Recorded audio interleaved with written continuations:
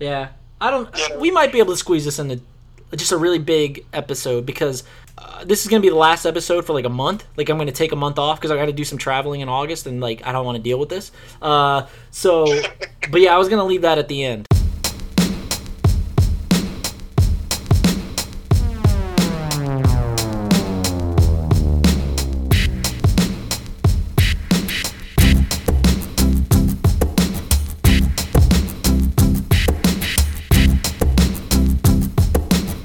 All right, let me get comfortable and let me take a sip of tea. Go for it. Delicious. Okay. All right, let's do this. All right. Okay. Hello, world. Welcome back to the Flores and Friends podcast. It's a lovely August Saturday. Happy birthday up top to our former Commander-in-Chief, President Barack Obama. I'm sure my guest today would like that little shout out. Anyway, I am joined today by my older brother from another mother, and by older, I want to emphasize he is much older than me. Watch it. Ooh, I'm coming out the gate. Today I'm joined by Clark Martin, or as I affectionately know him, and several other people know him as Pup. How you doing today, Pup? How you doing, John? We'll be back finally. Yeah, I know, man. It's been a minute. It's been a hot minute. It's been a hot minute. You know, we both have a lot going on and stuff like that. But I'm glad to have you on. You're one of my, you're one of my good friends, and stuff like that. And we've had some laughs and we've, had a few drinks and it's been a good time in the past. Oh yeah, we had drinks, we had laughs, we had bitter knockdown drag outs, but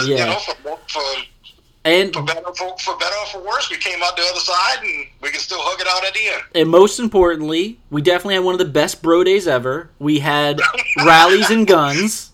Oh, yes. That was an epic day. I have some newbies that you may want to try, too.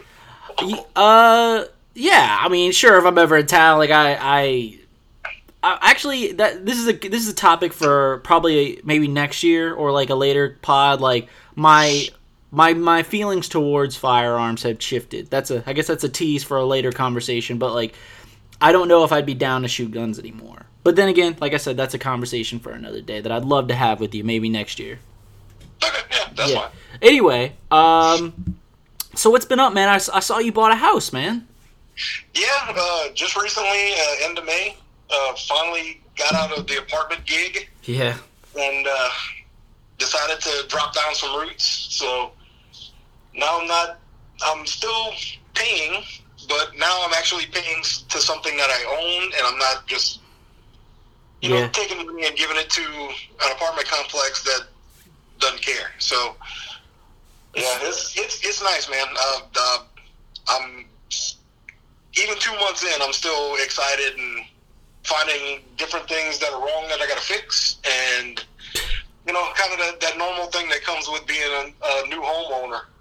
I saw our mutual friend and former colleague Lonnie helped you out on that one, huh?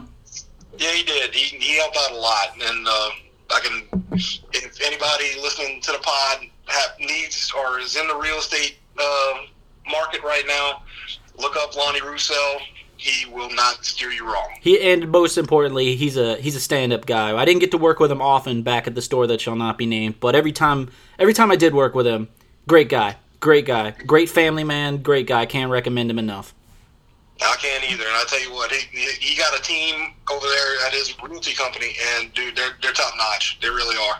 So are you still in the same kind of neck of the woods, like that kind of like I guess west? It's West Baton Rouge? Is that West? I don't fucking know. I was technically East Baton Rouge. I was closer to Prairieville. Oh yeah, that is east. My bad. Yeah. I totally just screwed up my left and right and my east and west right there. See, I meant east. Come on, man. I know, man. Right. That's basics. I know. I'm not. My brain isn't here today. But so you're still in the East Baton Rouge area. No, actually, I moved back to Gramercy, so I'm back at Homestead. Way back in the OG spot, huh? Oh yeah, back in the OG, man. I wanted to get a little closer to family. That way, yeah. spend a little more time with the nieces and nephews, and I feel you on that one, man. They do so much, and they're so active.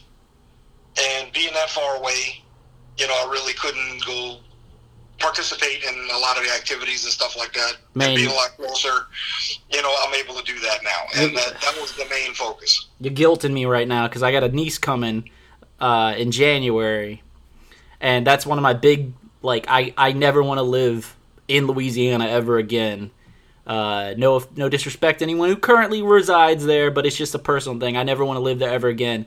But one of the things I'm lamenting is the fact that I'm gonna have I have Emmy, Ben and Morgan's kid, who's a niece to me, and now I'm gonna have my brother's kid, and I'm just like, man, I'm not gonna be able to if I want to see them, it's going to have to be an effort to see them and stuff like that. So I completely understand where you're coming from on that one, pup. Yeah, I mean, and that's kind of what everybody was telling me, is man, at least you're moving back for the right reasons. I was like, well, every reason technically is a right reason. Yeah. But, if you're going, family is probably a better reason than none. Yeah, I feel you.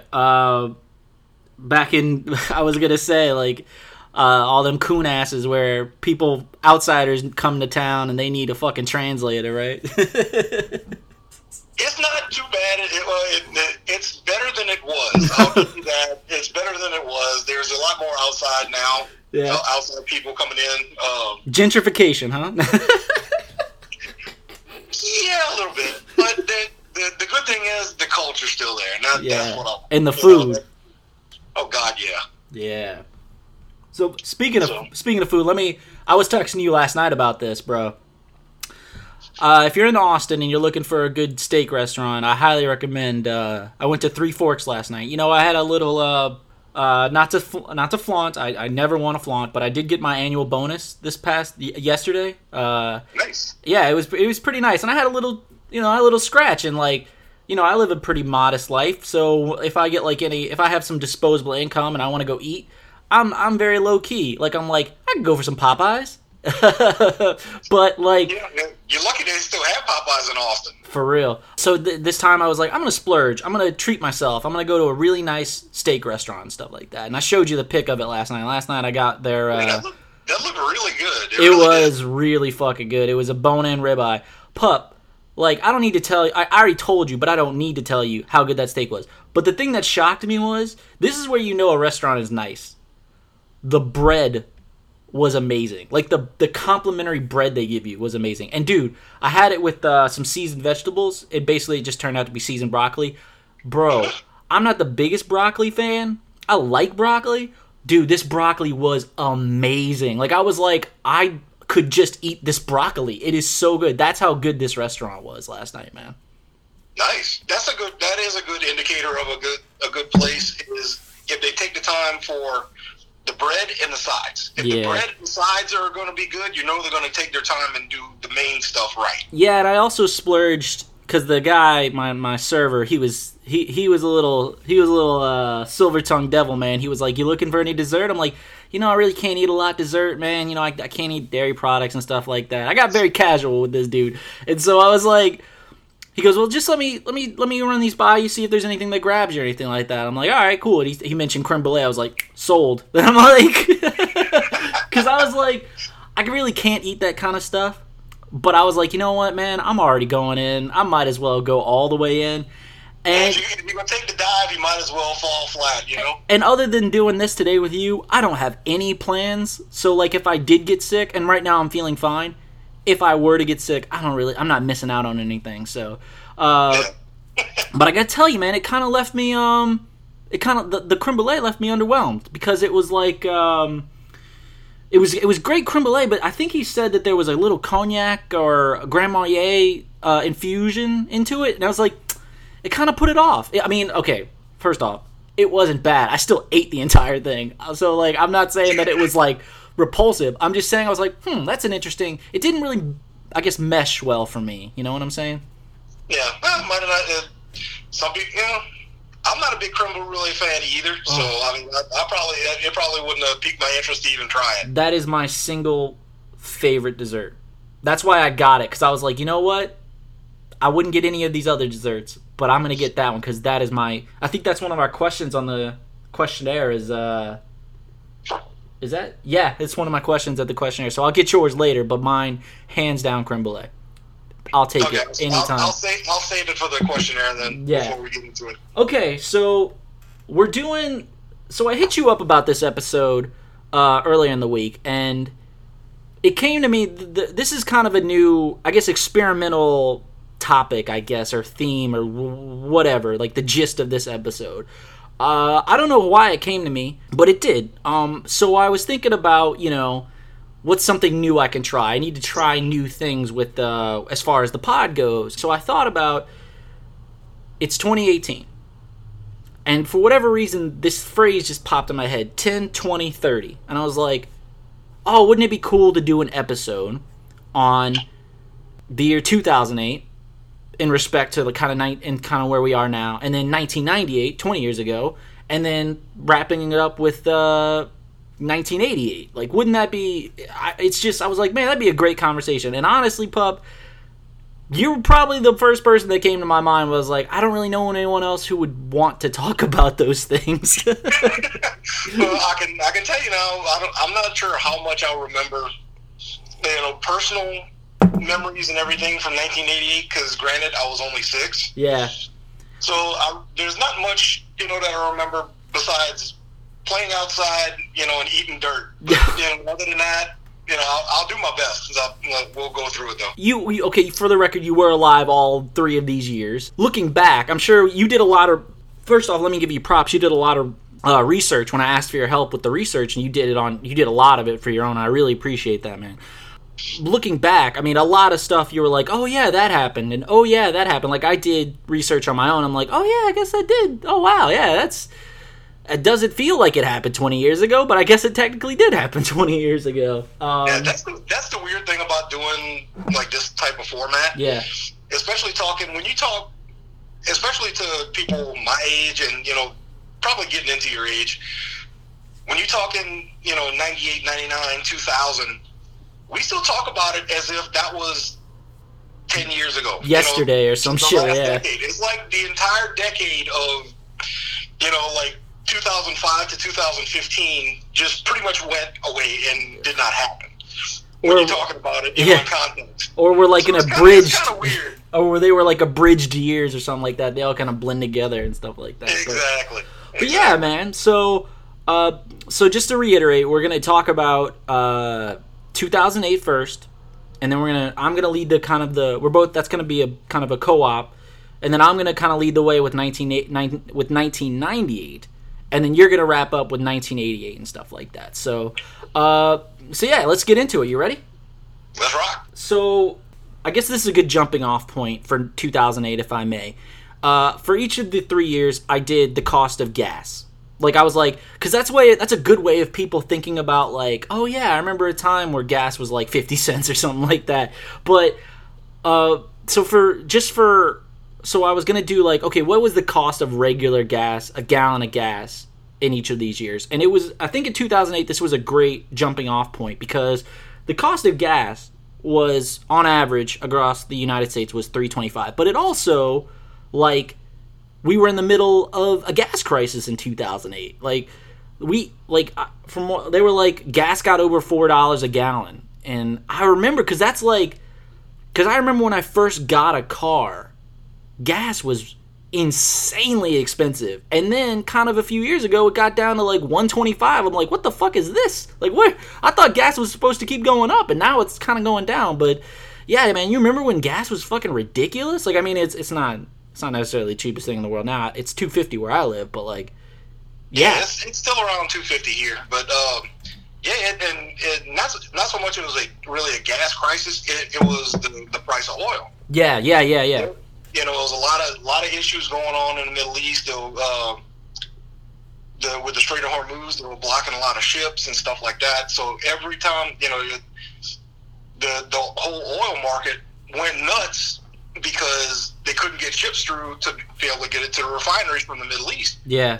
So because of that, every drop that did happen to make it through, the price shot through the roof. Yeah. oil that year went up to $147 a barrel. Jesus Christ. And right now it's hovering right about $50 a barrel, which is, kind of what they expecting, to be about normal, between 50 and 65. So, but yeah, it jumped up all the way to $147 a barrel. That's insane. I just remember like I always joked about it, like, are we gonna turn into like Mad Max here, where we're like killing each other and like running cars off the road and then like sucking the gas out of their like destroyed vehicles to like survive here? Because I just remember it was like, and mind you, at this time I was like a high schooler, just doing my thing, and like I had to pay for gas, and gas was fucking expensive, and I'm like, I was like, man, we're gonna have to start carpooling or some shit around here, man. It was bad, but like I said, on top of that, then they started with new fuel regulations, and people started coming down on SUVs as being gas guzzlers. Yeah. And stuff like that. So the H2 Hummers and Hummer Expeditions and stuff like that. All of the the big SUVs. People kind of started getting away from those. Yeah, and you see like because it was so oil was so high and gas was so high. Yeah, and you see like this. It kind of I don't have it written down where the first hybrids came in, but that was kind of like the start of like, okay, we need to invest in hybrid technology because this is ridiculous and shit like that. And now here we have like fully electric cars. Well, they do have some fully electrics. Oh yeah, they do have a lot of hybrids. I mean, Tesla's fully electric. And, I guess that is right.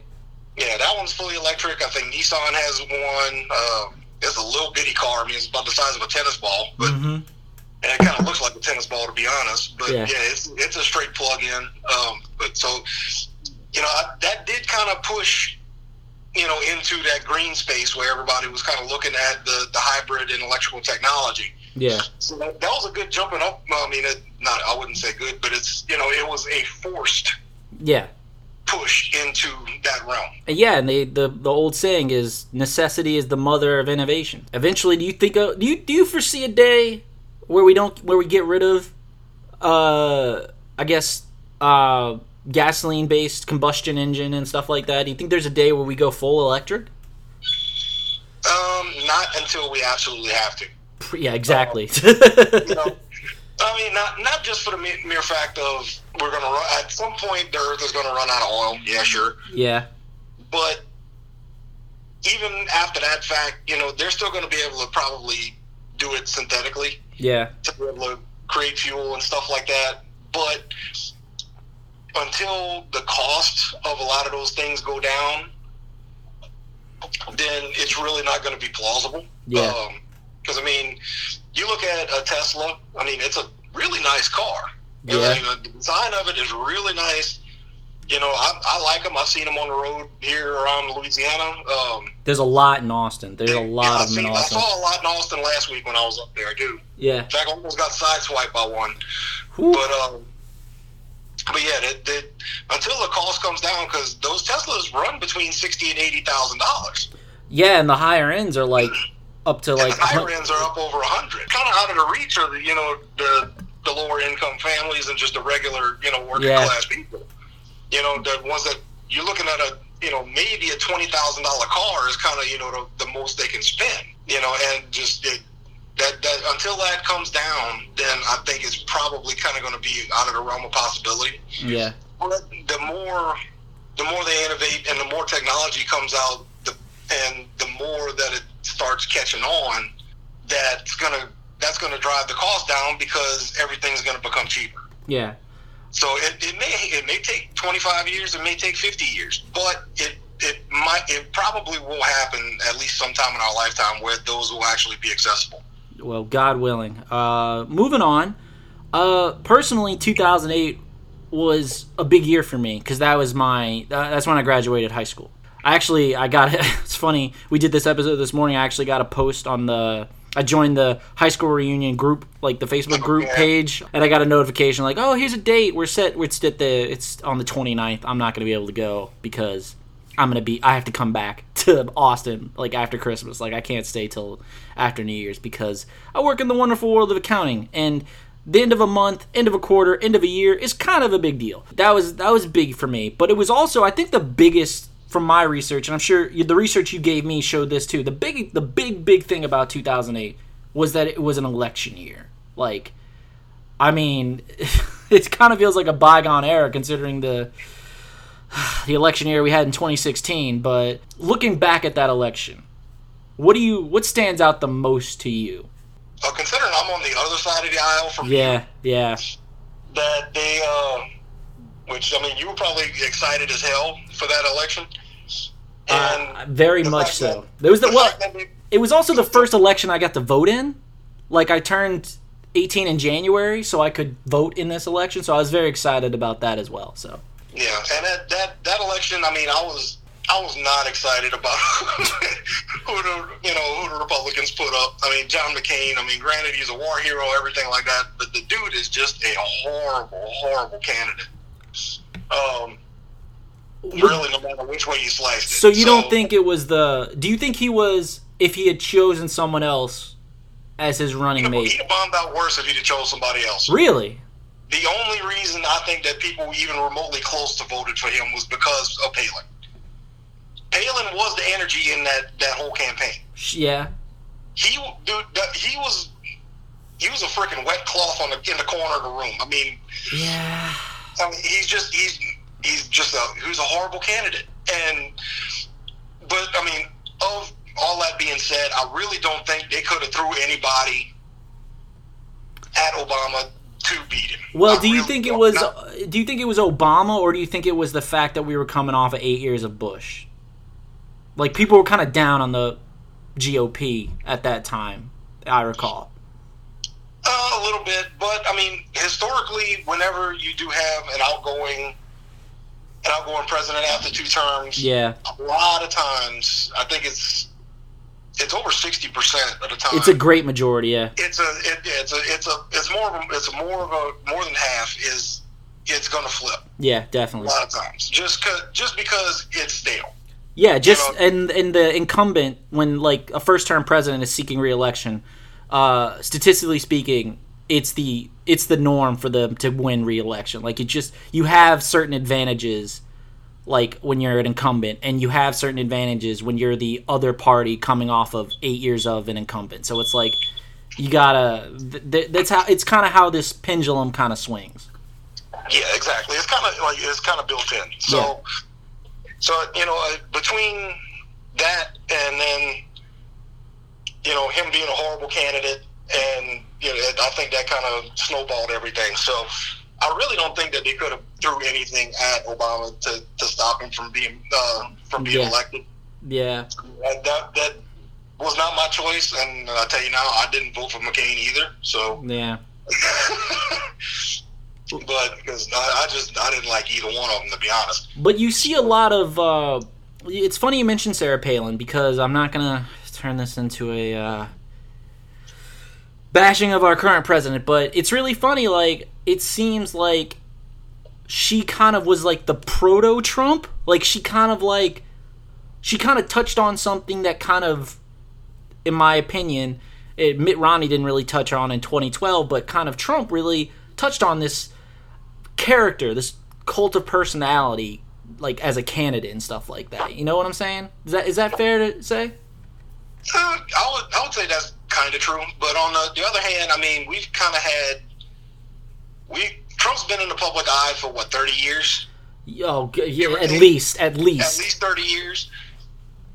And when has he not been a brazen ass? The entire time, But maybe, I guess the point I was making, my point was that it kind of showed this early sign that could work. Like, it gave the McCain campaign some momentum, and it gave him some energy, and people were paying attention to it because of it. So, like you said, it gave it more strength that it would have had without her. So maybe that was the GOP. Maybe that was Donald Trump, like, realizing, hey, if I want to if I want to become president, if I want to get an edge, maybe this is something this is a way to do it. You just need to go farther and double down on it, is what I'm getting at. That's possible, but on the other hand, like I said, with her, I think her biggest thing was she hit on things that, that hit the breadbasket of the country. Yeah.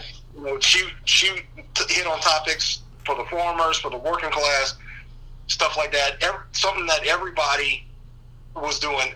The Democrats were mostly, focusing on women and the minorities, which they, Democrats that's normally their go-to. Yeah. And that's not, that's their strategy. That's fine.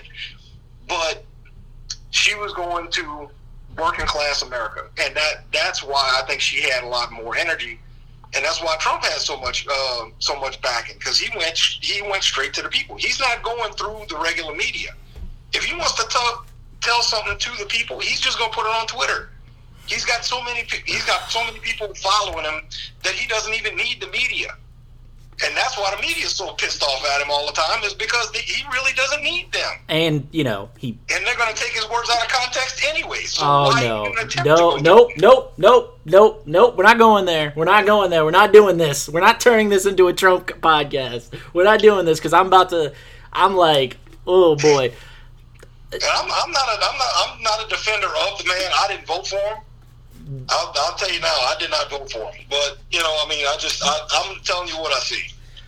All I'll say is he's mad at him because he's mad at the mainstream media because they call him out on his lies, his blatant lies. Like, it's like the reason he goes to the people and not through the media is it's an avenue for him to lie. But we're going to moving on, all right? We're not doing this. Yeah, but let's get away from politics, because this is where me and you always butt heads. Well, no, I was just going to touch on, I hate to talk about Barack, because you just said let's move away from politics, but it's really funny, to me at least, I feel like 2016 was kind of like a sequel to 2008. Let me just put it this way. I feel like, so Barack wins, and then in reaction to that, along with the Great Recession, because that's another big thing that happened in 2008. It's affected my adult life.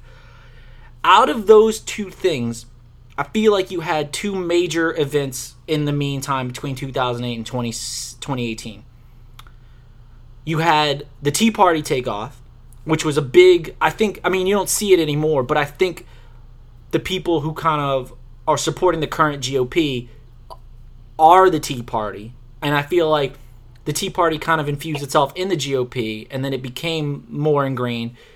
And you also had this Occupy Wall Street where we're condemning the rich. What I'm trying to say is I think 2008 was the start of this great divide. Does that make sense? I think this is where it started off this maybe it was always there, but I feel like it put it out on the forefront that there are two Americas going on right now. There's one side and there's the other, and it's very fascinating looking back at 2016 and looking at now. I think that 2008, this is why we're here. This is where we are right now, where we are in 2016. I think 2008 was it. I really believe that. I'd agree with that. Yeah, I mean, obviously that's an oversimplification, because the history of humanity is a continuum. There's all shit that happened in fucking 1808 or 1908 or something like that. So it's all connected. But what I'm saying is it's really fascinating to look back at that election and look back at that year as far as Barack winning. We're coming off 8 years of Bush. We have a Great Recession. We have this, and this. We had Sarah Palin. And it's just very interesting, in my opinion, that I feel like there's a lot of connections. This is 2016 and, where we are now. It's all been a giant sequel to this. If I may editorialize here, it's 2008 was fucking A New Hope, and 2016 and where we are now is fucking Empire Striking Back, is what I'm saying. But, that's just my opinion. On this side of the aisle, I'm saying, I'm not trying to, I love you, pup. I love you. I'm not trying to, throw some jabs at you or anything like that, man. That's just my opinion, all right? I don't take offense. Yeah. That's why we still get along. But, yeah, let's move away from politics. I don't know if you're aware, I recently did an episode with my brother on the 10th year anniversary of The Dark Knight, and 4 movies came out in 2008 that I was I think all in one summer, which is crazy to me. We had Iron Man come out in May. We had, I think, WALL-E came out in June. And then we had, like, The Dark Knight come out in July. Can you believe that? What a summer, man. That is a good summer for movies. But Yeah. a lot of really good movies came out that year. And a bunch of bombs, to be honest. But I should say they had popular movies that spawned franchises. Yeah, and for the record, Step Brothers also came out in 2008. It came out July 2008. So that was, what a summer. Like, first time I ever saw Step Brothers, I hated it because I was like, what the fuck is this? But, like, literally, it's one of those movies where I was like, I watched it in a theater, was like, that was stupid. And then I, like, rented it later, or it came on somewhere, and I watched it, and I was like, this movie's fucking hilarious. Like, what a great fucking movie. It's so stupid. Well, I mean, it's anything with Will Ferrell in it is not going to be exactly, high class. Yeah, so. yeah. He's tried a few movies where it was like, I'm gonna do highbrow shit and like be dramatic and stuff like that, and more or less success. But like his bread and butter is like doing stupid shit like that, and like Talladega Nights and shit like that, and Anchorman and shit. So, Yeah. I mean, you had a list, right, of movies that came out that year. Yep. I love The Dark Knight. That's probably the best movie that came out that year. But I also have a soft spot for WALL-E. It's my favorite Disney movie, man. Like of all time, like of all Disney movies, WALL-E is my favorite. Did you have from the list that you had, did you see any movies that was probably your favorite movie of that year? Probably of that year, Dark Knight was probably the top. Yeah. But Iron Man was also really good. Yeah, man. It's kind of a guilty pleasure, but Wanted with Angelina Jolie. Oh, yeah. That one came out in 2008 also. So Yeah. that one was, kind of a guilty pleasure movie. Yeah. And Forgetting Sarah Marshall. Oh, that yeah. came out that year too. That was another... Dude, Paul Rudd was so fucking funny in that movie, dude. Yes, he was. Dude, that surfer dude? Oh, God, yeah. But yeah, it's also funny you mentioned Iron Man. Like, considering, like last night I was at a bar, and I was just watching, like, the bar had on Infinity War. Infinity War just came out on, like, digital. And it's really funny. You look at Iron Man came out May 2008, and what we just had this year with Infinity War, it's like, we've had, like, 19, or with Ant-Man and the Wasp, 20 films in, like, the span of a little over 10 years, and that's fucking ridiculous. Like, That is a very busy schedule for Marvel. Yeah, dude. We have a new... Like, I mean, I think Star Wars, for better or for worse, is, like, still, like, the premier film franchise. But Marvel's kind of... I mean... there's an argument that can be said. Marvel's taken over. It's like the primo top dog, and it's just built over these last fucking 10 years, dude. It's just nuts. It's just nuts. Yeah, I thought I saw somewhere that their total for the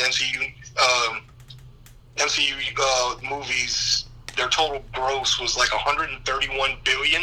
Jesus. Over the last 10 years. Yeah. That is nuts. Let me look at that MCU film. Don't quote me on it because the stat may be wrong, but well, I can look it up. I read that somewhere. Oh no, it's not that high. No, it's not. Okay. No, it's oh wait. Okay, yeah, it looks like it's not that high, but it is fucking $17 billion. Like it's, I mean, that's like you were kind of over the top with it, but that's still a fuck ton of money. And when you think about, like... That's a lot of zeros at the end of that, man. A lot of promise. And you think about it all... I think Marvel was purchased for, like... Marvel was bought by Disney for, like... God, how much was that? And Disney only spent $4 billion on them. That's it. That's all they did. They spent $4 billion on them. They've already made their investment over 4 times. Oh, yeah, and we have a whole other fucking slate of movies for, like, the next 5 to 10 years. So it's like, yeah, they came out ahead on that one.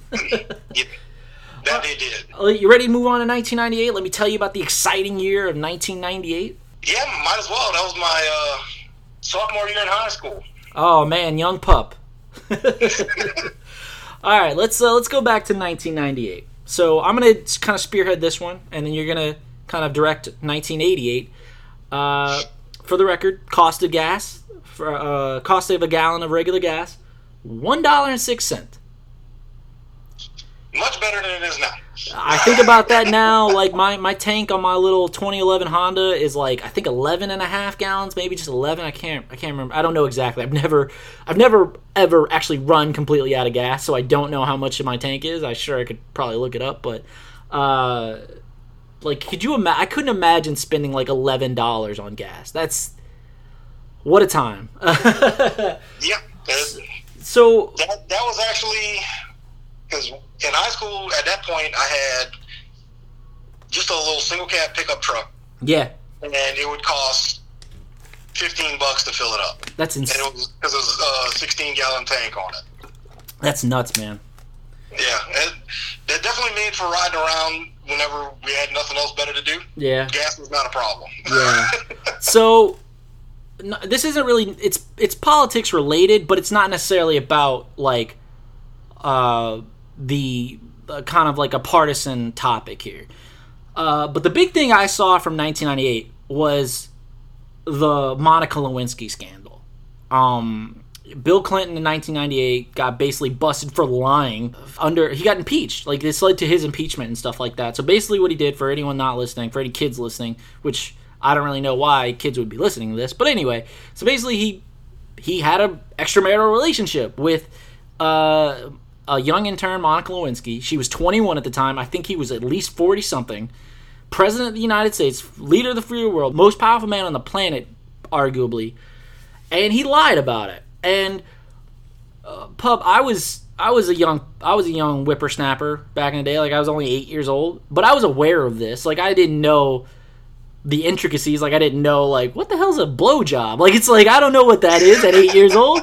But like, looking back now as an adult, like, I know you're not gonna be upset if I bash Bill Clinton, but Bill Clinton's kind of a horrible human being. As far as, like, in the long laundry list of, like extramarital affairs that he's had, like, he's done some pretty reprehensible stuff. And it's kind of like, my impression of it when it was going on was, SNL had a lot of fun with this topic, and the press had a lot of, was up the ass of this topic. But kind of looking back now, it's kind of a fucking tragedy. Like, I feel bad for Monica Lewinsky. Like, it's like, he is still, because he was the president, he's still kind of, like, applauded for, a lot of the stuff that went on in his administration and stuff like that. Apparently a lot of good things. I don't know. It's up for debate. But it was funny and cute, but in retrospect, man, it's awful. Like, this poor 21-year-old girl. Look, man, Pup, you've known 21-year-old girls. I've known 21-year-old girls. There are some bright ones, not many. And, like, she kind of got, like, roped into this. I mean, she was an adult, so obviously it was voluntary. She consented to this. She was a consenting adult. But, I mean, she was only 21.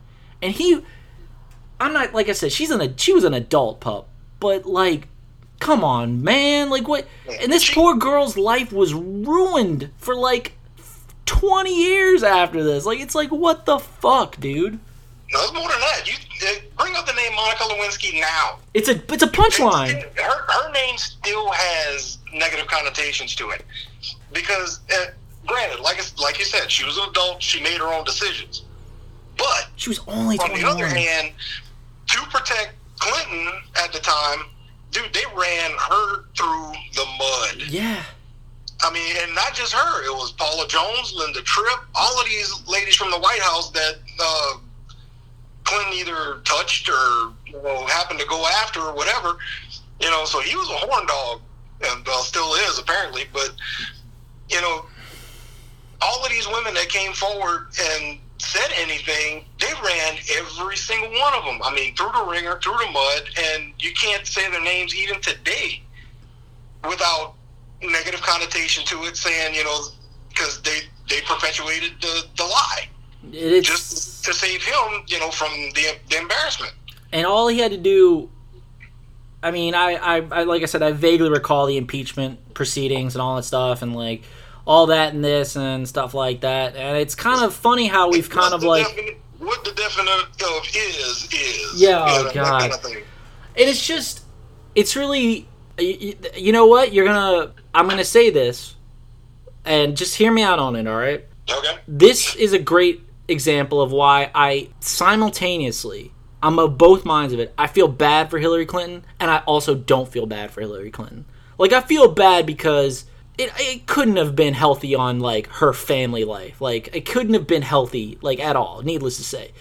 And I feel like because of his mistakes, she is kind of like, it's her baggage, too. So I feel bad for her. Like, something she didn't do.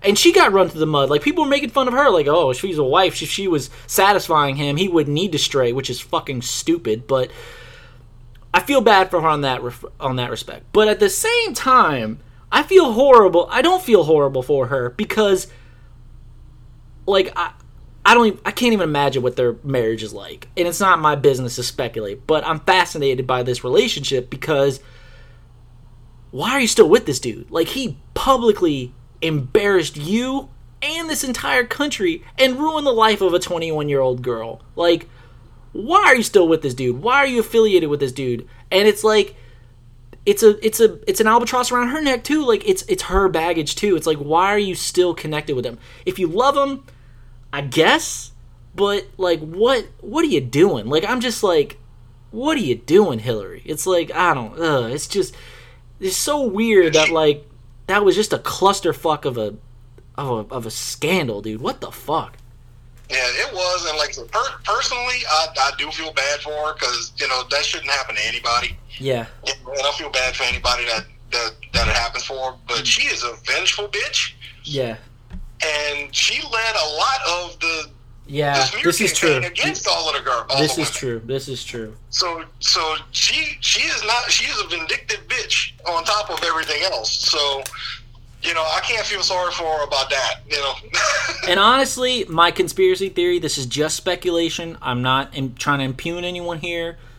But I really think the only reason she hasn't divorced Bill was because when she was decided to run for presidency, I don't think she didn't try. Did she? I don't think she was a candidate in 2000 or a primary candidate in 2004. But when she did try and run in 2008, and when she did try to run in like fucking 2016, I think that we won't. I mean, Donald Trump, I guess, is the exception, but I think having a divorce on your track record is a hit. Like, you know what I'm saying? Like, it would have affected her campaign. And I really think she's that ambitious and that conscious of those things that is the only reason she didn't. If I had to say, that's the only reason she hasn't divorced him yet. Well, with them, I mean, if you look back, anything having to do with the Clintons, is going to be staged. Yeah, image conscious. From that point on, everything is staged. Any family photos, any outings, anything like that. I mean, it is peer grouped and focus grouped. Yeah. Everything that they do is done beforehand. So they're all about image. Yeah. That's their whole thing. So if that would have went against that wholesome family image that they were trying to portray, then of course she's gonna. I mean, like I say, I can't speculate either on how everything goes over there, but I highly doubt that they sleep in the same bed anymore, or have in many a year.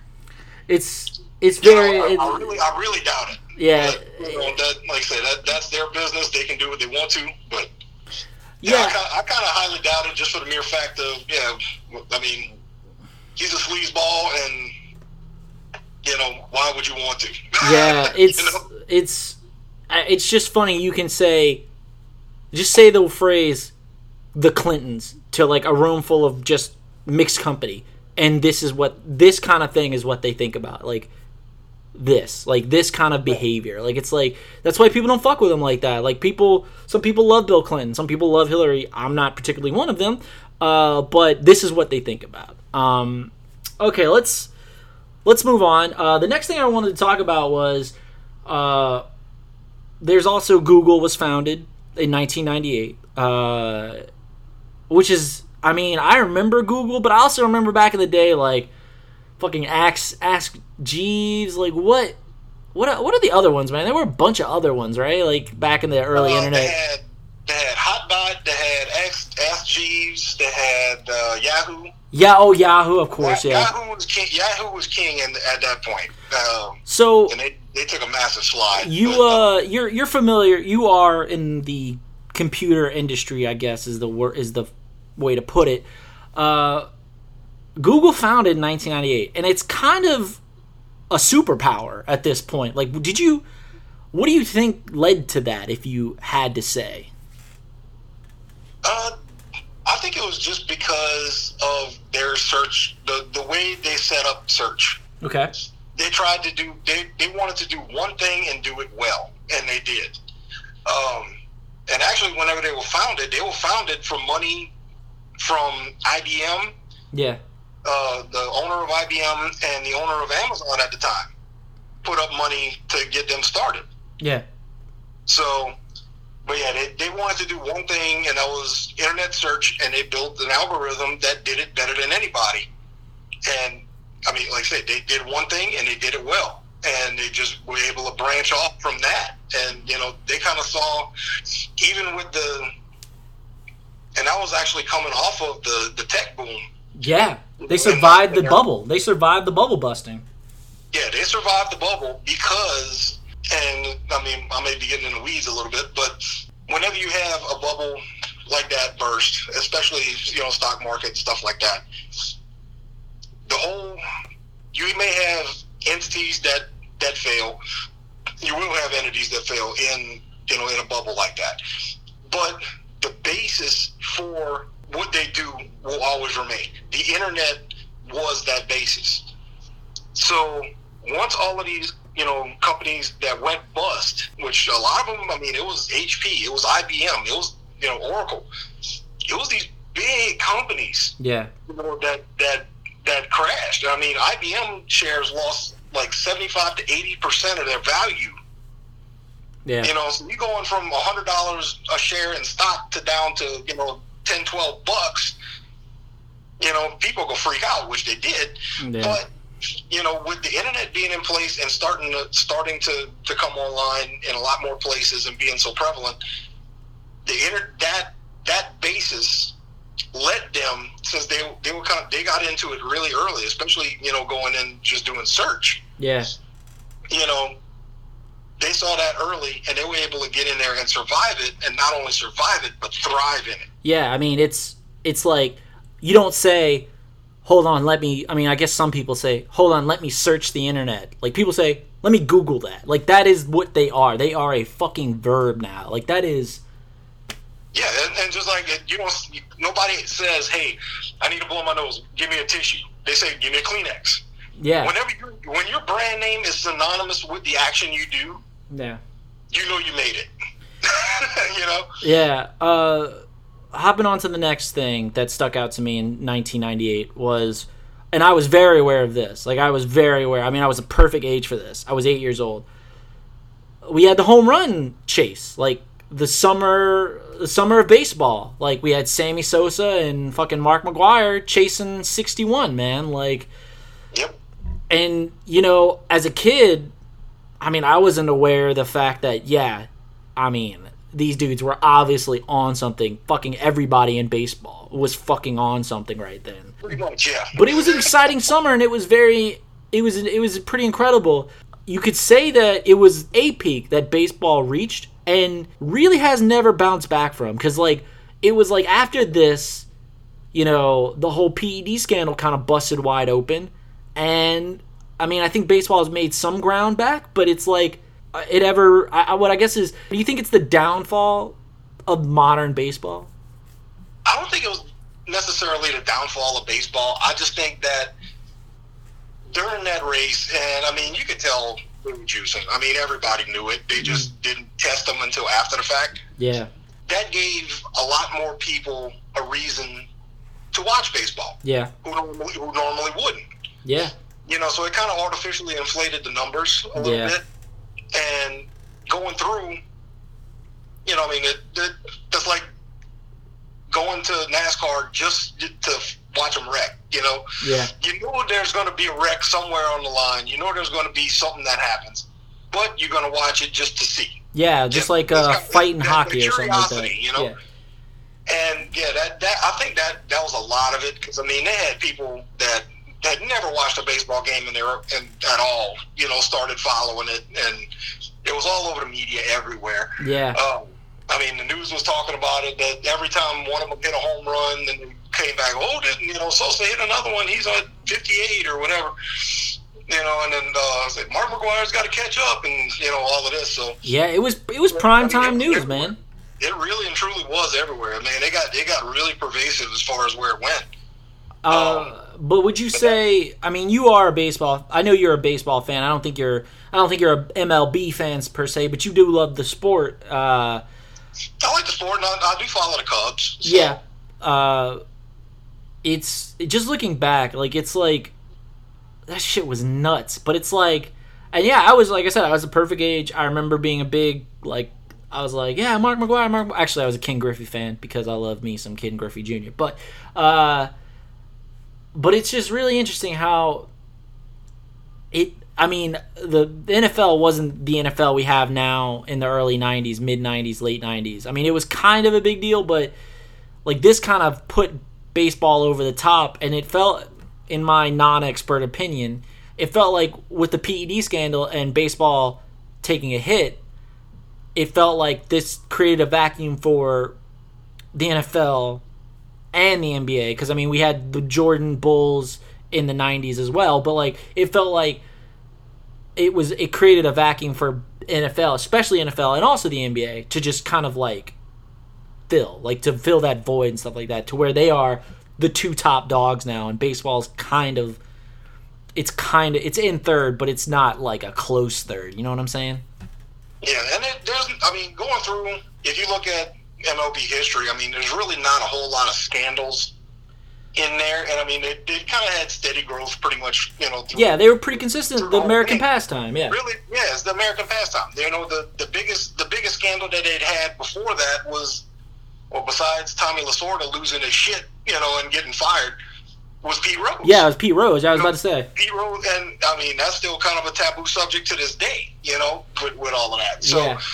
But, I mean, really there haven't been a whole lot of scandals surrounding Major League Baseball, which is, you know, kind of unheard of, to be honest, because, I mean, you look at NFL, I mean, they'll have somebody suspended for, you know, PE drugs 1 week. They'll have somebody else go in a nightclub and shoot themselves in the leg, you know, 1 week, and this one's hitting his wife in an elevator, and it was just stuff constantly coming through. Well, baseball has been around for over 100 years, and I think the problem is they weren't as popular. Their heyday was not during the social media, you know, internet era. Is what I'm saying. Is like a lot more eyes are on the NFL and NBA. Stuff gets out now. I mean, it's around the world in record time.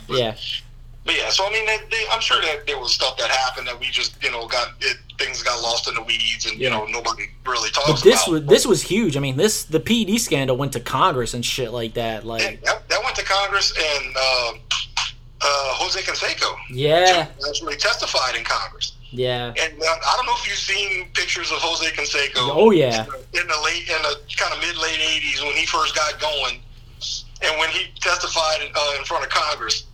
He went from looking like, you know, a Ken doll stick figure to looking somewhat like a silverback gorilla. I mean, the dude was just jacked. The dude was jacked. I don't know how the sleeves on his jacket didn't burst every time he moved his arm. Yeah. I mean, the dude. You really couldn't see it with Sammy Sosa. Yeah, and so much. But Mark McGwire, he did. Same thing. Oh yeah, you looked at him, you know, 6 years before the home run race. Yeah, it was a twig. You saw, like, if you looked at Oakland Athletics, Mark McGwire, and then you look at like 1998 Mark McGwire, St. Louis Cardinals Mark McGwire. Look, man, I'm not a body expert. I'm not a fucking physical trainer or anything like that. But like, I don't think anyone could just put on muscle like that and be able to do that with a ball, or do that with a bat. I guess it's just. Yeah, his forearm went, you know, his forearm was probably about the size of my leg, and I mean that was insane. Yeah. Just a few quick things. We're going to talk about. I got to give a special shout out because as a kid, like the WB, like the old Rest in Peace, WB Network and stuff like that. Like there were two big shows on at the time. Buffy the Vampire Slayer, which I loved, although it scared me like a lot when I was like 8 years old. I'm not too afraid to admit, but my big shout out is Dawson's Creek. I know I'm gonna get shit for this, but I love that fucking show, and I'm not gonna lie. I rewatched some episodes, it's on Hulu, right? And I rewatched some episodes. Like 8 years old, you don't know shit about shit, so you're like, wow, this show is so incredible. But as a 28-year-old who's lived through high school and lived through college and has a little bit of life experience, it is so ridiculous. Like, it is so insanely ridiculous. I'm like, these 16-year-olds, 16 and 17 on the show are really like 23, 24 in real life, right? Yeah, they're like, I don't have my life figured out. The girl I love doesn't love me back. It's like, oh my god, the melodrama. I got to give a shout out to that show. I love that show, but god, it's so over the top. Yeah, well, I mean, even Saved by the Bell. Oh god. When that show came out, the youngest person on there was actually Screech. Yeah. I think he was like 14 when they started. All the rest of them were like 17, 18, when they started. And they were all playing high schoolers, Yeah. So, I mean, the age difference thing happens a lot. Yeah. Suspension of disbelief, and then, the gorgeous wavy locks of Mark Paul Gosselaar's hair, And James Vanderbeek for the record, but I was always more of a Pacey fan. But I still have a crush on Katie Holmes. Man, she is girl. Like I just remember being like a really young kid. Like, man, she is just she was just gorgeous, man. She's still gorgeous to this day. She's aged very nicely, but like she was just. I was just like the the emoji with the heart eyes. Like that was me at 8 years old. That was you, huh? Yeah. All right, let's move on to movies because we got a lot to cover. A few movies came out that I really loved. Godzilla, even though as a Godzilla fan, I grew up on the old Toho movies and stuff like that. And that was the Matthew Broderick version. Right? Yeah, it was.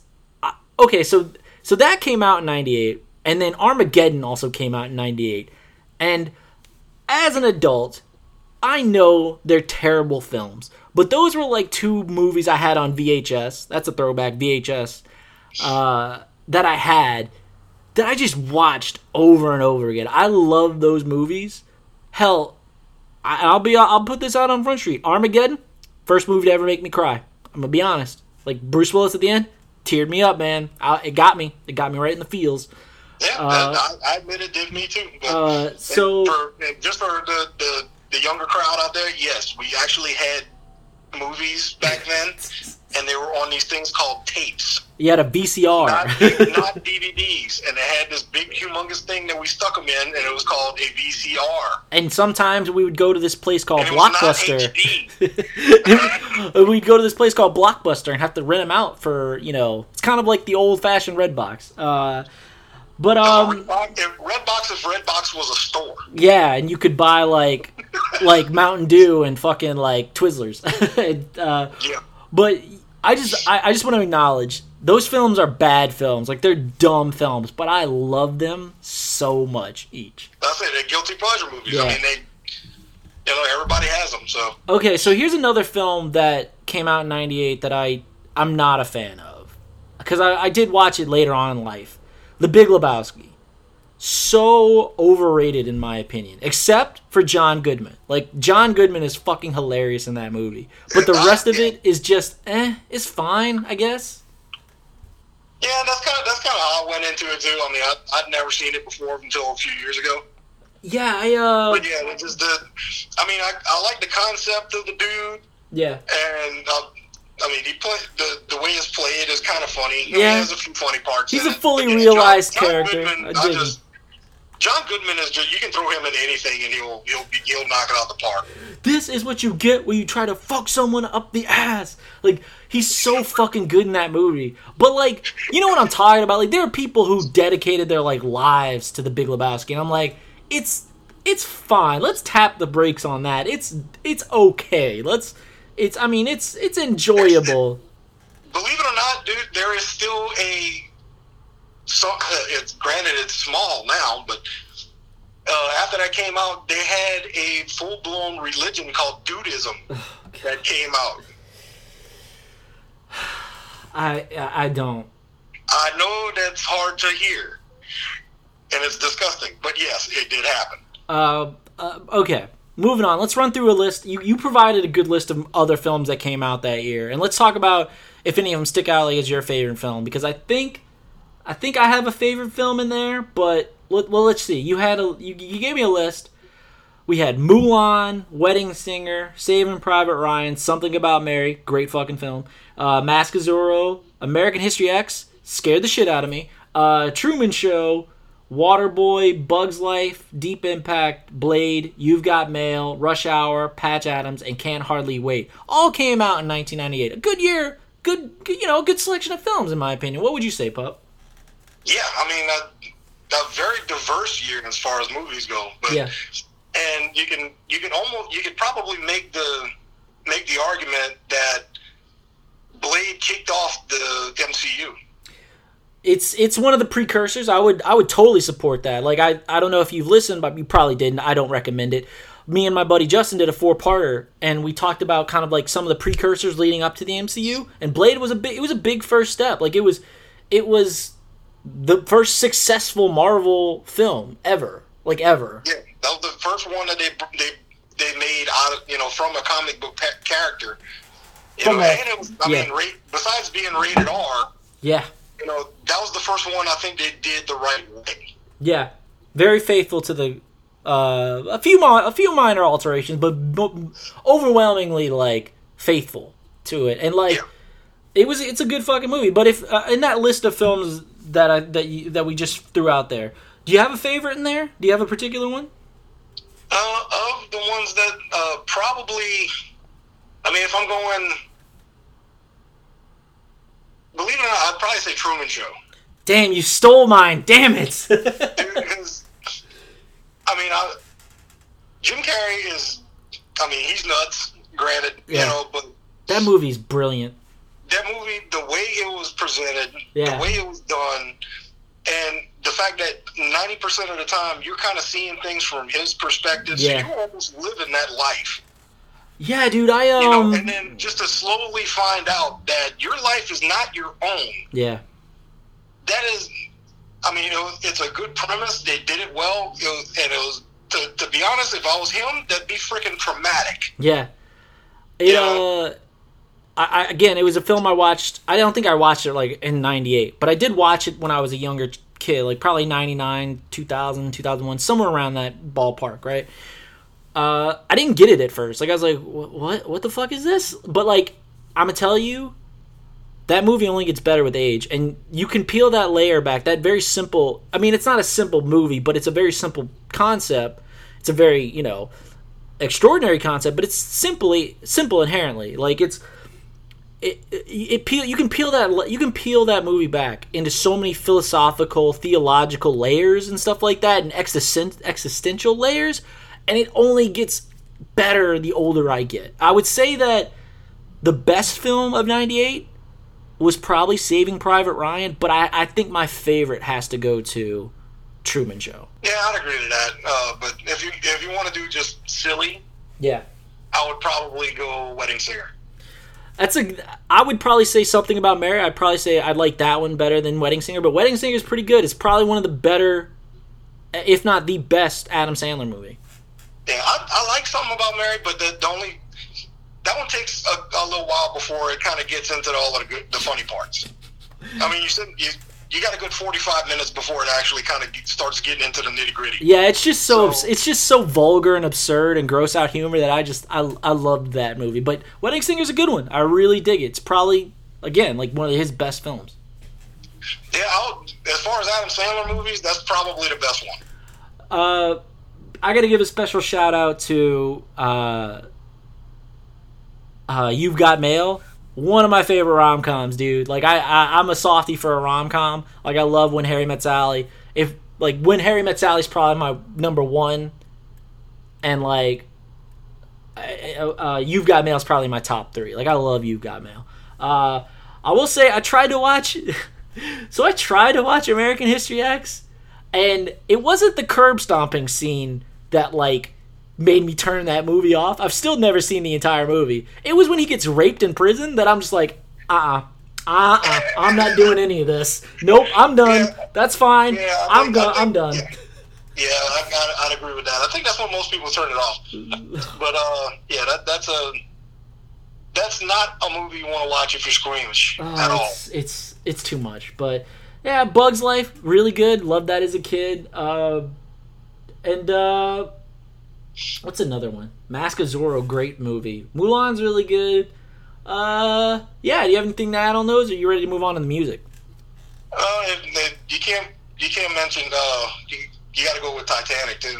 Well, it came out. Well, I didn't include it. But it did. It grossed $1 billion. Yeah, that's when it reached $1 billion in '98. So I technically consider that, in my mind, that's a '97 film. But yes, we cannot go without acknowledging the fact that Titanic that was everywhere also. Is still, like, even 20 years later, is still number 2. And the only film that grossed more than that was Avatar. Also James Cameron. It's like, that dude just prints money, dude. It's fucking ridiculous. Yeah, anything he touches is just nuts. We'll see. I mean, we'll got see that. How the second Avatar does once that comes out. So fuck that movie. I'm totally anti-Avatar. I hate that movie. But I mean, he's got Alita: Battle Angel coming out. He's got another Terminator reboot coming out. We'll see. That he has hands on, like he's producing them. So it's like, we'll see how those turn out. So they need to just let the Terminator thing die. They did. That's too much, man. I mean, that franchise just needs to die for like 15 or 20 years and then reboot it. Yeah, dude. It's because as long as Arnold's still alive, I hate to say it. I mean, he's getting too old to do it. Yeah. So I mean, as long as he's still alive, you cannot do a reboot because everyone's going to expect him to be in it. Yeah, everybody wants Terminator 2 again. Like, you can't. Okay, that's a conversation for another day. I just wanted to touch on the music. Like, the big music was getting jiggy with it. Like, Will Smith. Like, I remember, like, that was, like, Will Smith's album came out in 98, and it was just, like, he had, like, white people all over the world fell in love with Will Smith again. Like, it's fucking... his music. Like, I just remember getting jiggy with it. I remember the video and stuff like that. Well, that, and yeah, I mean, and I think everybody had the album that, had that album. I think even I had it, which is crazy to me. But there was also, and these two bands, I guess, or groups had albums come out in '97, but like just like Titanic, they kind of blew up in '98 as well. You had the Spice Girls; they had their second album come out, which was huge. I remember Spice Girls were huge. Spice Girls were freaking everywhere. And then there was the Backstreet Boys, and you know and they were freaking everywhere. And I'm in the great debate between NSYNC or Backstreet Boys. I'm an NSYNC guy, but I will say I don't think I tell most people this. I've been to a Backstreet Boys concert, like when. I think it was at the New Orleans Arena. You want to admit to? I know, I'm not proud of it. But I did go. If you want me to give you one, I went to a Paula Abdul concert. Oh my god. That's awesome. I think I'm like, what? I just imagine you, pup, like at a Paula Abdul 90s or 80s concert, like, why the fuck am I here? Granted, I will put this addendum on it. My sister wanted to go, and we went as a family, so I was kind of forced into it. But technically, yes, I did attend the Paula Abdul concert. I would like to say I was forced to go to the Backstreet Boys concert, but no, I was totally into it, because I love the Backstreet Boys. And I still love the Backstreet Boys. Like, their early stuff is fucking good to me. But with those two, I'll put my 2 cents in.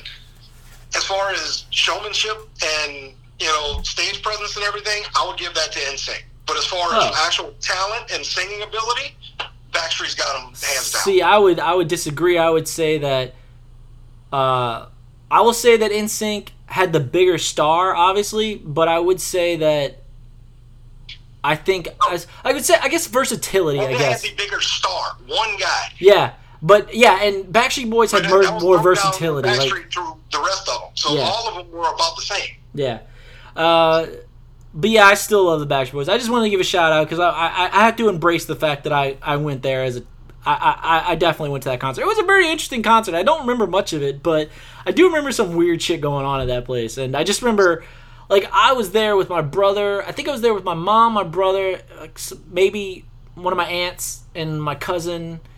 And I just remember, like, you could hear the music, but all you could really hear were girls, oh my God. It was just, dude, it was so fucking wild. There was a lot of estrogen in that building. It was wild, dude. And it was fine. I think it was at the New Orleans Arena, which is the smaller arena next to the Superdome.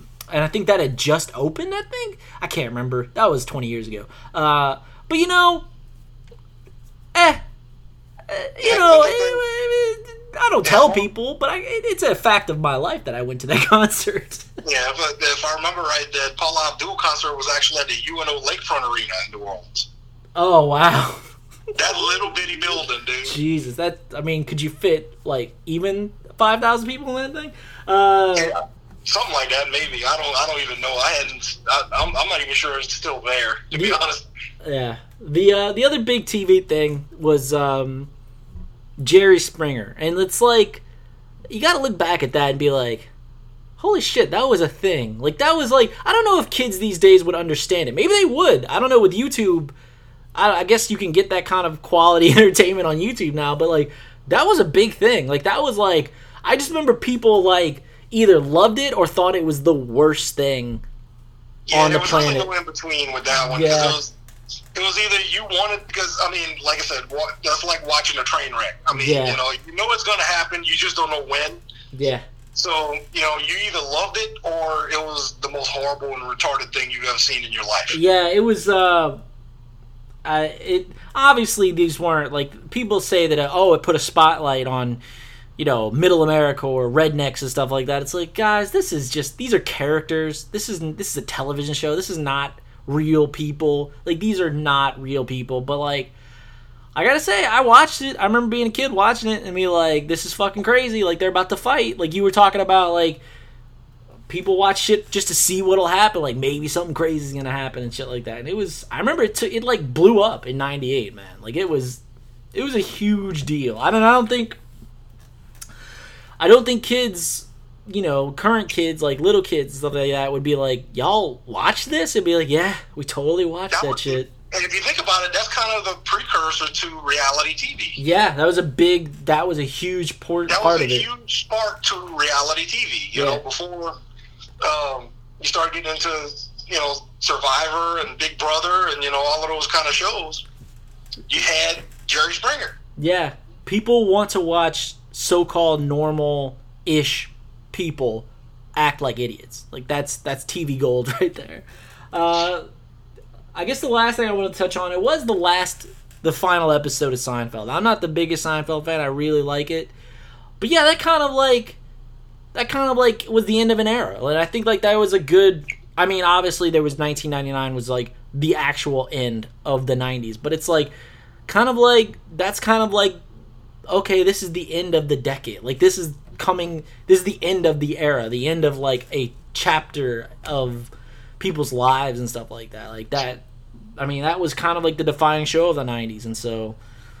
Yeah, and I remember, like I say, at that point, I was a sophomore in high school, and they had, for, like, the last 2 or 3 episodes, I mean, they had huge, like, you know, 20, 30 person watch parties. Jeez.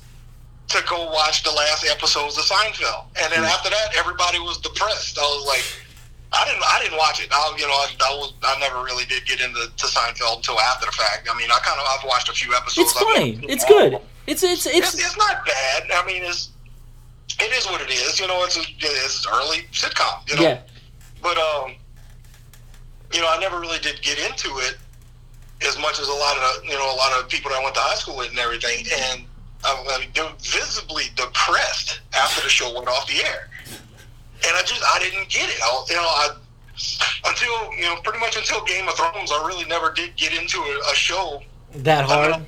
To warrant that kind of feeling, or actually with Futurama, with that, whenever that one went out the air, I got kind of depressed. But I guess it was a different time because now when something big goes off the air, there's 20 things to replace it. I guess Seinfeld. I mean, I guess you had Friends to watch, or fucking Frasier or some shit. Who the hell knows? But like, yeah, I think Frasier was kind of the next big thing after Seinfeld. Yeah. I see all those kind of those late 90s, early 2000s shows. They all blend together for me, man. And like, but yeah, that was the end of the era. So I think that's gonna do it for 1998. You ready to move on to 1988? 30 years. Yeah, a long time ago. So, Pup, tell me about the year 1988. And for the record, the cost of, just to keep this going, the cost of a regular gallon of gas was 91 cents. 91 cents. Can you even imagine? Yep, I remember the gas being very cheap. Okay. So, tell me about 1988, Pup. I mean, from what I remember, like I said, I was only 6, so I really don't remember a whole lot. But okay, yeah. Going through, I mean, it was, you hear a lot of stuff, and like the things that I remember hearing a lot going through there was, for one, whenever Bush the Elder, Bush 41, won the election. Oh yeah. That was kind of the big thing. He defeated Dukakis, and which I think is probably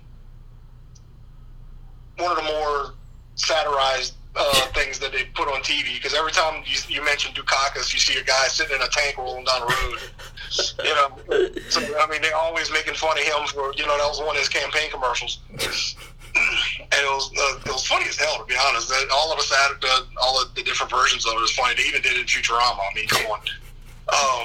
Yeah, that was. I just remember Bush, HW.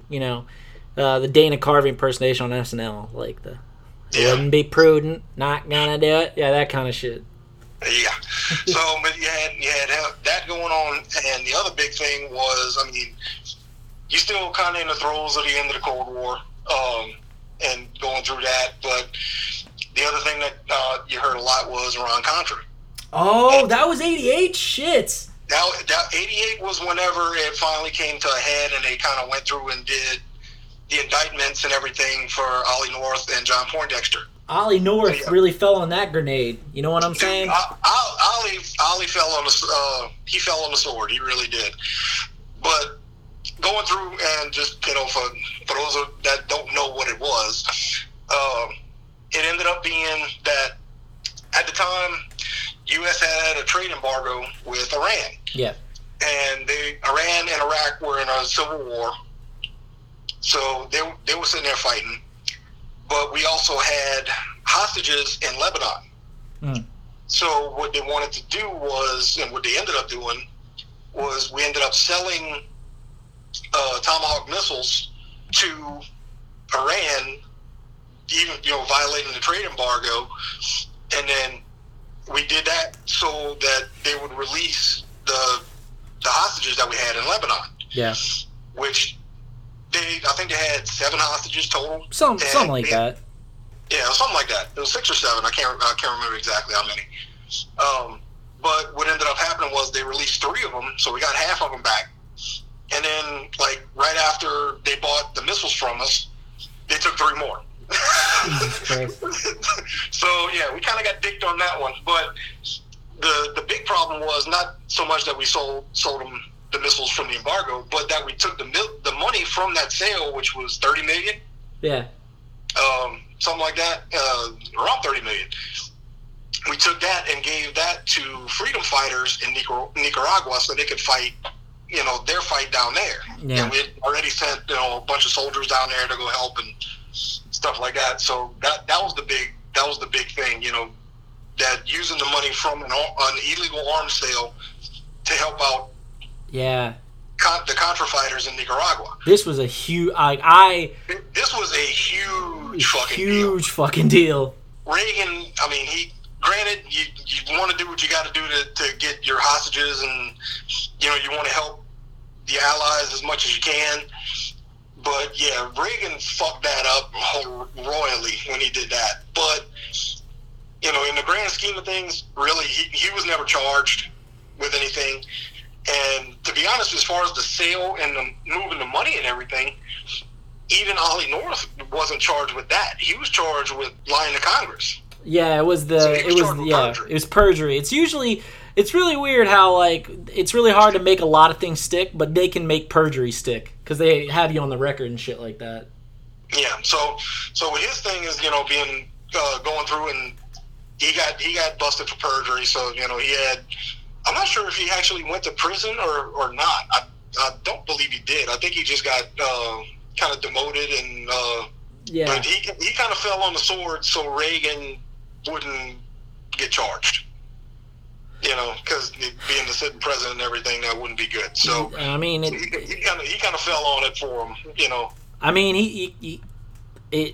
it's like it ruined Oliver North's career for the time being, but he just got elected NRA president, so I guess that's a he's made a bit of a comeback the last 10 years or so. Yeah.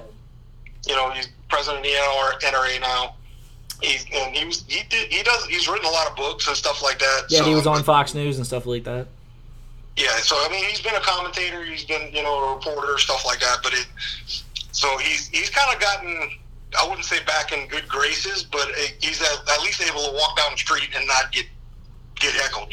See, it's this kind of shit, if I may, that people growing up, especially in a very conservative family.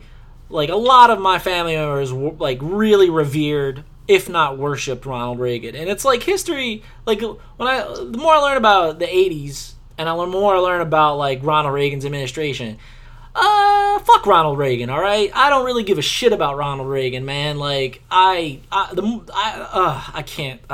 just can't with Ronald Reagan. He's a fucking he a lot of shit went down either with or without his knowledge in the 80s that, not a lot of good shit happened, and this is a good example of it, if I may say so. No, his thing was all of the stuff that he did that helped the economy and helped and everything really happened early on in his administration. That's a good point. The stuff toward the end, Iran-Contra and all of that, whenever that came out. The AIDS crisis, Yeah, all of that. That happened, more toward the end whenever he was already in his second term. So, I mean, they really couldn't get, he was on the way out anyway, So a lot of the like I said, the good stuff that he did, he kind of did early. Yeah. And actually in 88 too, I'm doing the research. 88 was whenever Gorbachev was elected as prime minister in Russia and the Soviet Union. Yeah. And we all know the whole story. Calls out Gorbachev to tear down the wall, and that's whenever the wall in Berlin fell. Oh, I'm sorry. It came down in 89, but I mean, it obviously what happens in 88 with Reagan, being the president in 88 and all that stuff. So it makes it seem like he kind of defeated communism. I'm like, well, sure, why not? But and I think in a lot of that case, I think Gorbachev kind of pushed out. Yeah, and the USR kind of I think he kind of pushed out. The USR kind of imploded, it kind of fell in on itself. It's not like Ronald Reagan punched the USSR into defeat. It's they kind of fell apart and were kind of fucked. But sure, he defeated communism. But anyway, continue. Yeah, well, like I said, with that and everything, so that set the stage for the Berlin Wall coming down and everything. And I think that's really pretty much what a lot of people remember Reagan for, is for calling out Gorbachev. Yeah, that's a big sound clip that's showing on a bunch of shit. Yeah. Tear down this wall. Reagan smash. Yeah, exactly. So, but yeah, that set the stage for that. But as far as politics and stuff go, that's really the big things that happened back then. Yeah, it feels like presidential elections were a lot simpler in the 80s. A little bit, yeah. But again, you didn't have the 24-hour news cycle. You didn't have social media. Yeah. Back then, you didn't have the internet. Yeah. Or you did, but it was kind of a proto-internet. It wasn't really much of anything, you know. It was, yeah, massively consumed, I guess. yeah, a lot. And at that time, most of the internet, so to say, was basically just kind of a network between basically universities and NASA. Yeah. You know, and that's basically all it was. And I mean, there was no broadband. It was all dial-up, so it was all phone lines. Yeah. You know, so I mean, you really couldn't do anything. And as long as we're going through some of that stuff, I went through and found a few things too in '88. Okay. Just to give you kind of an idea of what was going on. The average cost of a new house in '88 was $91,600. Jesus. Do you have what it is? Do you have what it is in 2018?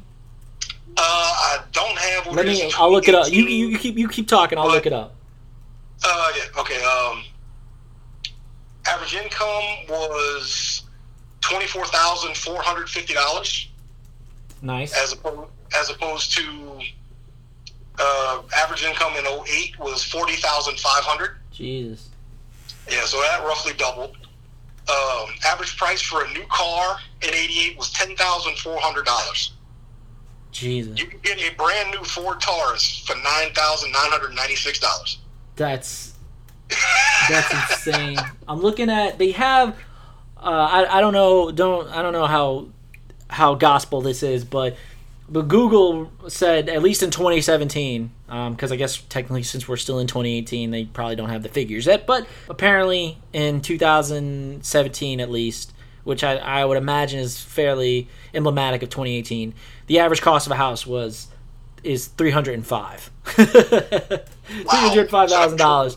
So how much did you say 1998 was? $91,600. Jeez, that's like a 2.5 times increase, some shit like that. Well, that's over three times. Really? Because that's less than 100. Well, you're looking at 305. Yeah. And then So it's like 3.5, so, huh? It's like 3.5, somewhere around there. Yeah. So it's about 3.5, about two and a half to 3. Yeah. Well, So I guess a housing crisis in the late 2000s will do that, I guess. that happened. In fact, that happened in '08 too. Yeah, for real, that's a good point. The housing boom. That's The another. housing bubble and all of the toxic mortgages and stuff that happened back in '08. Yeah. So yeah, that I could imagine doing that. And you got a few other things too. A U.S. postage stamp was 24 cents. Oh, okay. It's like 48 now, or like. It's 48 now. Yeah. So that's doubled. Price of a movie ticket was $3.50. Gee. But Pup, what about how much was IMAX or 3D? Those things were not even invented. I know, but that's a cheap date right there. Yeah, to give you a couple of grocery items, since me and you worked at the place that shall not be named. There you go. Gallon of 2% milk was $1.89 per gallon. It's more than that for a half gallon now. Jesus. It's probably twice that for a half gallon. Well, since I don't drink dairy milk anymore, like almond milk, I know is like $3.50 or something like that. But like I don't know what I can't tell you the last time I bought a gallon of dairy milk. So yeah, I'll take your word on that. It's around about, I think, between $2.50 and $3 for a half gallon. Jesus. And it's roughly $5 for an actual gallon. Jesus. And price of pork chops was 40 cents a pound. Now you're looking at probably $1.25 a pound. Easy. Jesus. I mean, I guess that is. I mean, obviously, 30 years will do that, but it's like, that's insane. That's insane, dude. Like, just think about that. Yeah, and I found one other thing. You know, being a tech guy, I thought this was kind of fun. They had you can buy a brand new IBM PC. Was $1,249, and it had a 30 megabyte hard disk drive. One monitor was monocolored, so you only had one color in your monitor. 30 which was megabytes. A big CRT monitor. And it had 512 kilobytes of memory. Kilobytes? Oh my god!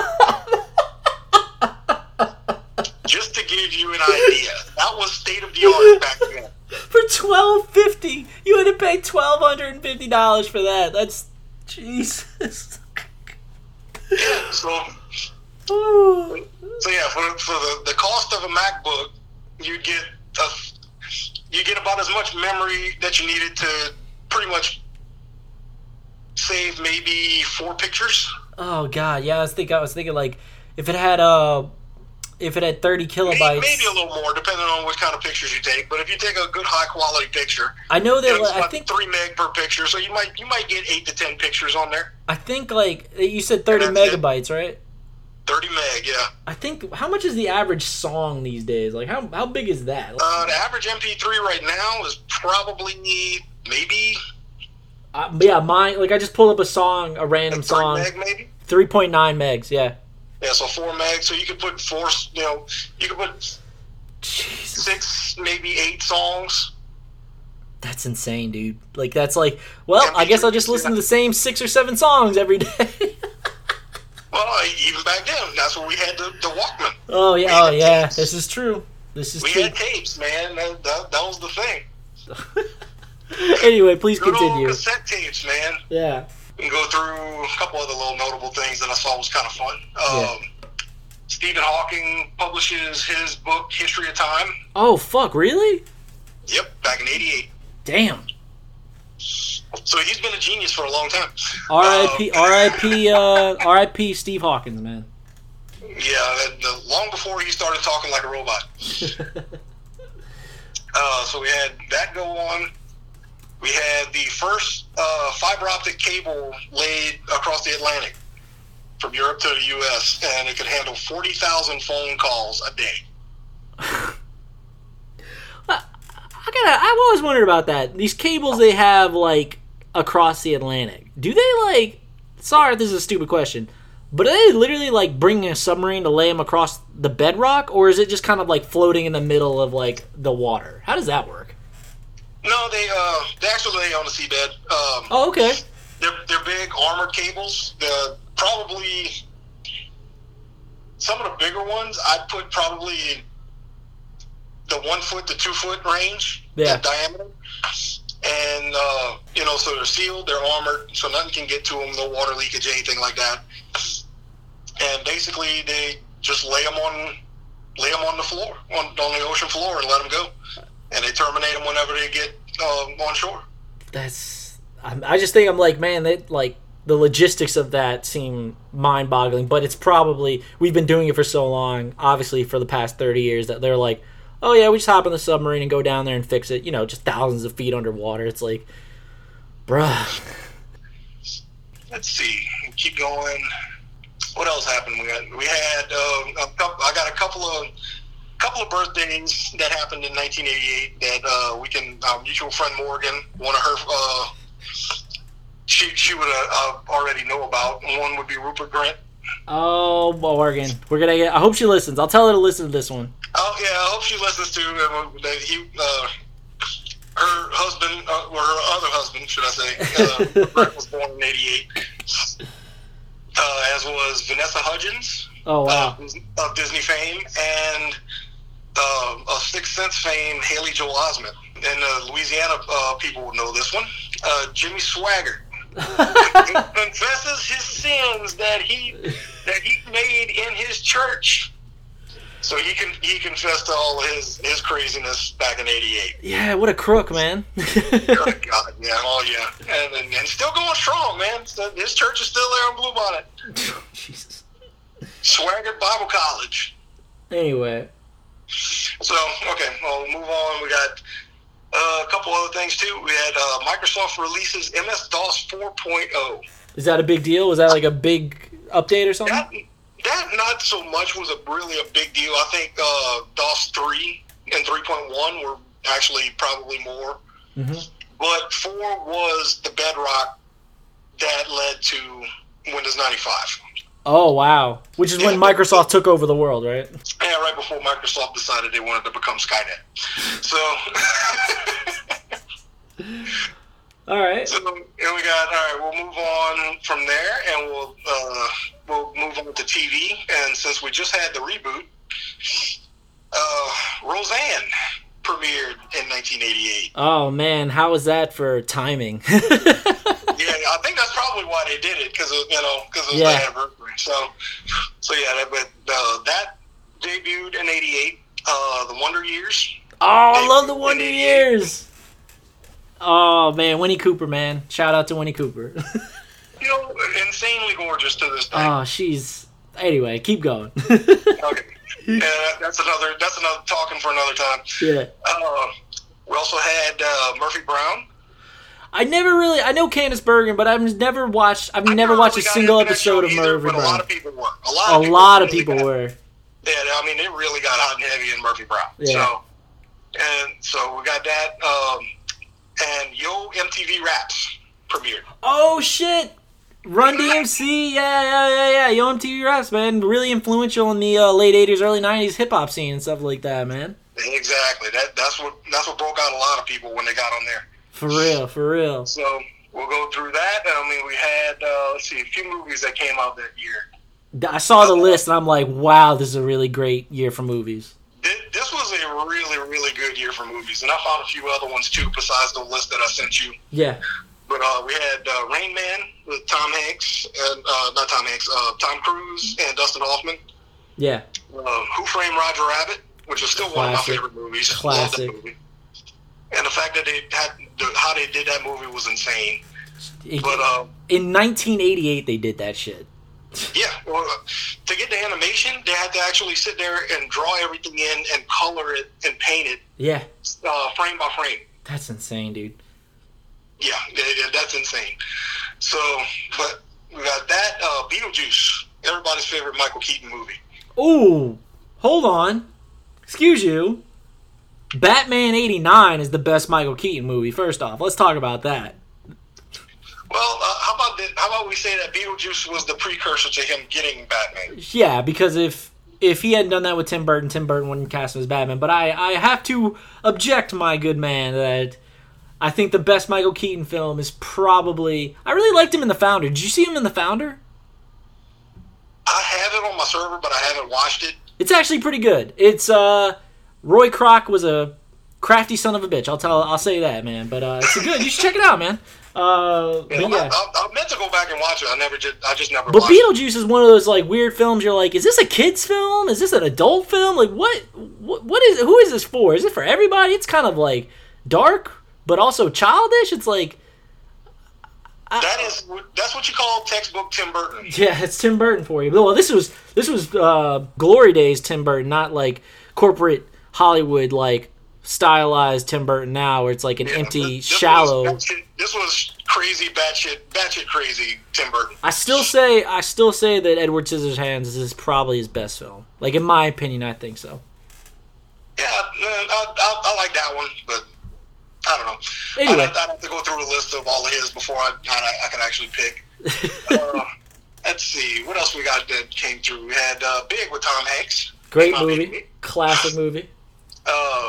Classic animated movie, Land Before Time. Another movie that makes you bawl, man. That ending. That made me bawl, and dude, I can tell you now, they had commercial for this going everywhere in the 80s.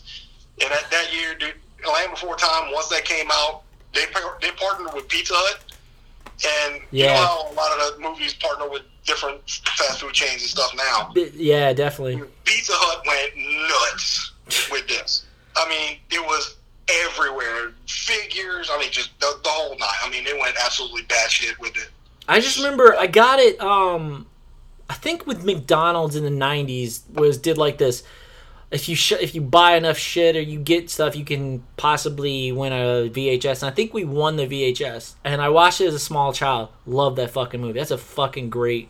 That movie's also, like, timeless. Like, you could probably show that to, like, a 5-year-old today, and they'd be like, dog, this shit is dope.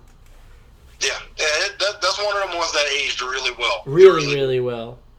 Let's see. Going off with Willow. You know, I haven't watched that film enough times. Like, I've probably watched it twice in my entire life. Again. It's been years since I've seen it, but good movie. I always thought it was a good movie. It was kind of creepy. You know, very weird. Yeah. So we had that.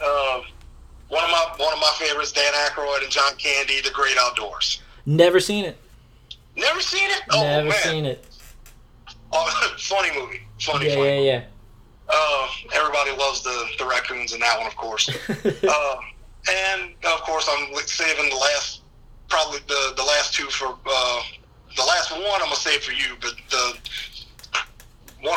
was Crocodile Dundee. Never seen it. Never seen that one I just know the punchline where it's like, that's not a knife. Schlicking, that's a knife. That's all I know about Crocodile Dundee. I never was like, I'm alright, I don't need to see that. Yeah, it's a good movie. It's a feel-good 80s movie, but with an accent, basically. Yeah, for real. So we got that, but saving the best for last, Die Hard. First off, for the record, a Christmas movie. Actually, did you yeah, I don't give a fuck what Bruce Willis says. It's bigger than Bruce Willis. Die Hard is a Christmas movie. He can say that because, damn it, he was John McClane. I don't give a fuck. I don't care. Die Hard is a Christmas movie. I don't give a fuck what Bruce Willis has to say. You know, Die Hard is a Christmas movie, and I would fight John McClane to the death to prove that Die Hard is a Christmas movie. Die Hard was a movie that happened around Christmas. Well, it's set in Christmas, but it is a Christmas. Okay, we're not going to do this. That's why I saved that one for last. Well, I will say I have to admit you've left off a huge omission. It is the 30th anniversary of Coming to America, one of the funniest films of all time. Oh yeah, that one is good. I've seen it, but I liked it. It's a great fucking movie. It wasn't crazy. It wasn't crazy funny for me. I mean, I like Eddie Murphy, but I liked it more in Beverly Hills Cop. Yeah, okay, I see that. But like the barbershop scenes in Coming to America, and my favorite line in that entire movie is when he's showing Hakeem and Arsenio to the apartments, and they opens up the door and they see the chalk outline of the dead body, and then there's a chalk outline of that of the dog, and the landlord goes, "Shame what they did to that dog." So good. But yeah, Die Hard's a classic, man. That is the quintessential action film. Like it's a perfect movie. It's good. I don't know if I would go so far as to say it's perfect. I'll go out on a limb and say it's a perfect, structurally speaking, perfect movie. Like it is from start to finish, like golden. Like that's why it was so replicated so often in the 90s, because it was like, this formula is perfect. Just keep doing this and you'll make money. And for the most part, a lot of the films did. Yeah, a lot of them did. So, but we'll leave that, we'll put that one to bed for now. Okay. And I'll just touch on a couple of songs that came out in 1988. Yeah. And of course, you know, at that point, it's hair metal going crazy. Oh, God. Nothing But a Good Time by Poison. Good song. Good, yeah, pretty good. I mean, it's all right. I wasn't a big Poison fan, but Sweet Child of Mine, Guns N' Roses. I think voted once like the greatest opening riff to a song ever. I believe so, yeah. If not the greatest, at least one of probably the most recognizable. And then Axl Rose starts singing. It's like, fuck. Yeah, you can't get too much better than that. Oh no, I hate Axl Rose's voice. I don't mind it. When he screams, it annoys me. But if he actually sings, it's not bad. I guess it just sounds like someone strangling a cat, man. That's all it sounds like to me. Yeah, I can see where that would come from. We also had Michael Jackson, "Man in the Mirror." I'm not one of my favorite. A lot of people like that. Not one of my favorites of his either, but it's still a good song. I mean, it's still Michael Jackson, but it's like a lot of people really love that song. I think, for instance, that's my brother's favorite Michael Jackson song. It might be, and I'm just like, it's all right, I guess. Yeah, and thanks to popularity of Dirty Dancing, we had "Hungry Eyes" by Eric Carmen. Oh, good song. Yeah, very good song. And then the one that I remember probably most from growing up in that year, "Don't Worry, Be Happy." Dude, you could not turn the radio on without hearing that. I mean, it was nuts. It was always on. They put it on damn near every radio station you could think of. I heard it on oldie stations. I heard it on country stations. I mean, they played it on everything. They played it every freaking where. Man, 1988 had some good music. So that was one of the big ones, and then the other big one that came out that year that I heard a lot on the radio that they would not shut up with was Beach Boys' "Kokomo." Oh yeah, because they had "Cocktail" come out that year, right? Exactly. Oh, I remember listening to that song as a kid and be like, I really like this song. I still really like it too. I love the Beach Boys, though. Yeah, I mean, I like the Beach Boys too. They got a lot of good music. But I feel like, again, you're leaving off a huge omission, man. There's the epically great "Never Gonna Give You Up" by Rick Astley. I was getting to that. Oh, sorry. I'm sorry. I got ahead of you. Please continue. I'm sorry. Well, now that you done spoiled it, but yeah, the father of the Rickroll was his song "Never Gonna Give You Up" debuted in 1988. So yeah, I was leaving that off for a reason, man. My bad. I'm sorry. Here I am trying to take over the wheel. I apologize. I'm used to. Well, it is your show, so I'll give you that one. It's all good. The white guy that sounds like a black guy that dance like a really white guy. Yeah, he's a really, really, really, really pale white dude. Oh man! But had a great voice, and like I say, the father of what is now known as the Rickroll. Yeah, I mean, I actually really like that song. Like, I go to an '80s night here in Austin on the regular, and that's it. Like, if you didn't know, like, honestly, I think the song wouldn't have been a joke without the video. Like, the video is so bad. Like, it's like so. Yeah. Like, this is the best y'all could come up with. I guess it was the '80s, but like, and he looks kind of. If you didn't know what Rick Astley looked like, that song is a jam. But now, since you know he's like this pasty redhead dude, like, you're like, well, this is kind of silly. I think that, the only video I think that probably would top that as far as being bad was David Bowie and Mick Jagger dancing in the streets. Oh my god. That is a freaking visual abortion. That is like two guys fucking for like 3 minutes without actually like penetration or anything like that. They're basically fucking each other in that video, and it's like, why did this happen? Like, why is this? What is this? not to mention the video, but the song is actually horrible too. It's not one of the better covers of that song. I'll grant you that. That's probably one of the worst covers ever done. But yeah, just because it was those two guys that did it was probably the main reason. I see on here you had Red Red Wine. It's a great one. Yep, that was a good one. Faith by George Michael. That's a fucking that's such a R.I.P. George Michael, man. What a great fucking song. Yeah, I'm not a big fan of George Michael, but Faith, it was a good song. Yeah, that really was a good song. Probably my two favorite songs from him and that one and what was the other one? Damn, I can't think of it off the top of my head. Is it a Wham song or is it a George Michael song? Because I was like, maybe Careless Whisper? I think it's Careless Whisper, yeah. Yeah, that's a Wham song. Yeah. Wham.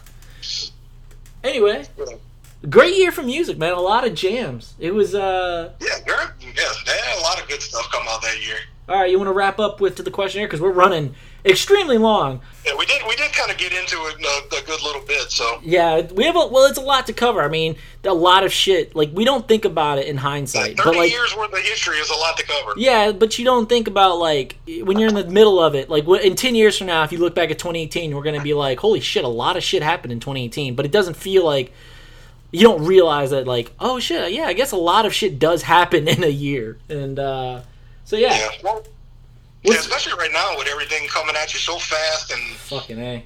Everybody being connected, social media, the whole nine. I mean, it could be something new every day. Yeah. And it's going to all get the same attention that it would, like, something that would take a week to get to everybody back in the 80s. Yeah. We might be able to squeeze this into just a really big episode because this is going to be the last episode for like a month. Like, I'm going to take a month off because I got to do some traveling in August and like I don't want to deal with this. But yeah, I was going to leave that at the end. But yeah, I think that's pretty much wraps up 1988, huh? I'd say that's a pretty good representation, yeah. So what would you think? It was a good year. It was a good year, right? I think 88 was a good year because I mean if you comparing it to today, it was a lot more carefree. Simpler time, yeah, a simpler time. Yeah, everything was a lot more simpler. Everything was a lot lighter, everything like that. So it was, you could tell that it was just a cool time. And to be honest, growing up in it, it really was. I mean, we didn't have to worry about crazy stuff, TSA and everything like that. So yeah. But it was a lighter and simpler time, and that's why I think so many people are still attracted to the 80s. Yeah, like I said, I go to an 80s night on the regular. It's like, just had good music, good, simple, fun. It seemed like a very, I mean, for some people, like, obviously the 80s were rough for a lot of people, but, like, it seemed like a simpler, more fun time for a lot of people. So, it was a good time. I mean, I wasn't alive, but yeah, I'm sure it was a good time. Like I said, the little bit I remember was, yeah, it was good. So, all right, I think that wraps up 1988, and I think that wraps up the episode. You ready to do the questionnaire? Yeah, let's go for it. Hey man, thanks again for doing doing some research on this. I really do appreciate it. Your 1998 research did help me pick out a few things. I thank you, man. I do appreciate that. Not a problem. I mean, whenever you asked me about it last week, like I said, I was kind of stuck in a hotel for work. So when I got in at night, there was really nothing to do but watch TV. So this actually gave me something to do. Oh, well, cool. And thanks again, obviously. For doing this. I appreciate you taking the time. No problem. All right, let's do this questionnaire. What's a skill or craft you want to learn one day? It's kind of weird, but I would probably say welding. Really? A lot of people I've known have done that, and it's apparently you can make some good money doing that. Well, you can make good money doing it, but I wouldn't even do it necessarily for making money, but just, building stuff that I could use at the house, making stuff, making a shelf, making brackets, doing stuff like that. Just learning how to work metal would be kind of fun. Pup, that sounds like a very pup thing to do. Like I imagine you're a very handy DIY kind of person. Like you prefer to do it yourself. Oh yeah, very much so. Okay. What is your favorite TV show? Either currently on, formerly on. I think I know the answer to this, but just for the audience, what's your favorite TV show? I'll do you one better. I'll give you former. You probably know, which is Futurama. Definitely. Also, but going back, probably right now is Rick and Morty. Oh, dude, I just watched Rick and Morty season 3 on Hulu. Nice. Fucking amazing. Like, that is the best. I fucking love this show now, dude. I love it too, and for a lot of the same reasons that I like Futurama. Yeah. There's so much packed in there. There's very well written. It's great. The structure on it's good. Yeah. I mean, it's just, there's so much to unwrap in every episode that how could you not like it? I mean, granted, it cusses. They do some weird shit, of course. But it does some. It's good. They're gonna do that. It has some depth to it too. In like 30 minutes, they pack so much in. All of the characters, especially from season 1 to season 3, you can see the character development on there is great. Yeah, and and it touches on a whole bunch of stuff, and you think it just goes in directions you never think it's like. You're like, how the fuck did it just do that? Like, what? Exactly, but like I said, even some of the minor characters. Yeah. Beth and Summer and Jerry and all of them. Even them, you can see them come through in a whole arc. Going through and being developed. I love. I think my favorite minor character is Bird Person. I think Bird Person is just great. I like Squanchy. Yes. I mean, guess who does the voice for Squanchy? Who does the voice for Squanchy? Tom Kenny. Oh yeah, SpongeBob. Who does SpongeBob? Yeah, yep. I hear a lot of Maurice LaMarche on there too. Yeah, he does a few. John DiMaggio's done a few. Oh yeah, definitely. Futurama. Tress McNeil. Oh, dude, we're totally turning into voiceover nerds on the pod right now. Yeah, but I mean, you kind of got to. Yeah. I mean, with animated stuff, it's always good to know and hell, the first episode, the episode that made me fall in love with Rick and Morty was the Meeseeks episode. I was what the fuck is going on? It was hilarious to me. When they all start killing each other and and then they just decide to kill Jerry. Oh, such a great fucking show. Probably the one that got me into it was the one where they do the Inception stuff. The second episode of the series. Yeah. But when they do that, and I think Meeseeks is third or fourth, so we were in the same ballpark. We probably got into it about the same time. I think Meeseeks is fourth, I think. Yeah. But it's about the same time. But when you got a Freddy Krueger knockoff yelling, "It's under glass, bitch." What a great show. One of the rare shows that, like, everybody loves, and it does live up to the hype. Yeah, I'm just glad they actually got picked up for season 4. Anyway, what's something that makes you laugh every time? Like a joke, a movie, a video, or a meme? I'm sure we just talked about Futurama and Rick and Morty, but anything else that makes you laugh, like, every single time? I found a video on YouTube the other day. I probably have watched it 60 times. Jesus. But it's only like 15 seconds long. Okay. And it's basically this little bitty husky puppy. The lady calls him in the room. He runs in the room. And she says, speak. And instead of barking, he goes, fuck. Oh, I've seen that one. Every time I see that, I laugh my ass off. It's good. Awesome. I have seen that one. That's a good one. I don't know who did that video, but thank you. You're doing the Lord's work, right? Exactly. So, right. Yeah, that one, and they got memes for everything now. For real. But I don't know why the ones with from the guy from Game of Thrones, Stark from that. Oh yeah. He's just be prepared. Pumpkin spice lattes are coming. Yeah, it comes out usually about every September, October. Yeah. I don't know why it wasn't so funny to me, but they are. All right. All right. Well. All right. Next question. Who was your first crush? It could have been, someone like a celeb crush. Like, who was your first crush? Probably a celeb crush, and not. It was probably Christy Brinkley from Lampoon's Vacation. Oh, good one. Holiday Road. Holiday Road, baby. There you go. And that she's driving a Ferrari in that, right? The same now. Dog, she was in. So I watched. Just an aside, I binged watched Parks and Rec, and she's the wife of one of the side characters, and she's like. If she's in her 50s, she might be in her early 60s. I don't know. Still looks amazing. She's like 63 and still looks exactly the same. Dog, she's... Anyway, so... Granted, she's batshit crazy, and I think she went to jail a couple of times because she went nuts, but... We've all made mistakes. Yeah. All right. What about anyone you care to mention in your real life, or you want to skip that part? Actually, to be honest, I really don't even remember an actual crush. Yeah. I don't really remember mine either. I really don't. I really don't. I just had a couple of girlfriends in high school and stuff like that, but nothing crazy. All right. But that was about it. As far as an actual crush, not really. Yeah, that's cool. All right. We talked about my energy on Christy. There you go. We touched on this at the beginning of the app. I said my favorite dessert is creme brulee, hands down. What would you say your favorite dessert is, Pup? I would probably go with cobbler. Any specific one? That's a good choice, by the way. Any specific one? Not really anything really specific, but blackberry's always good. Ooh. Apple's always good. Apple cobbler. It has to have ice cream with it.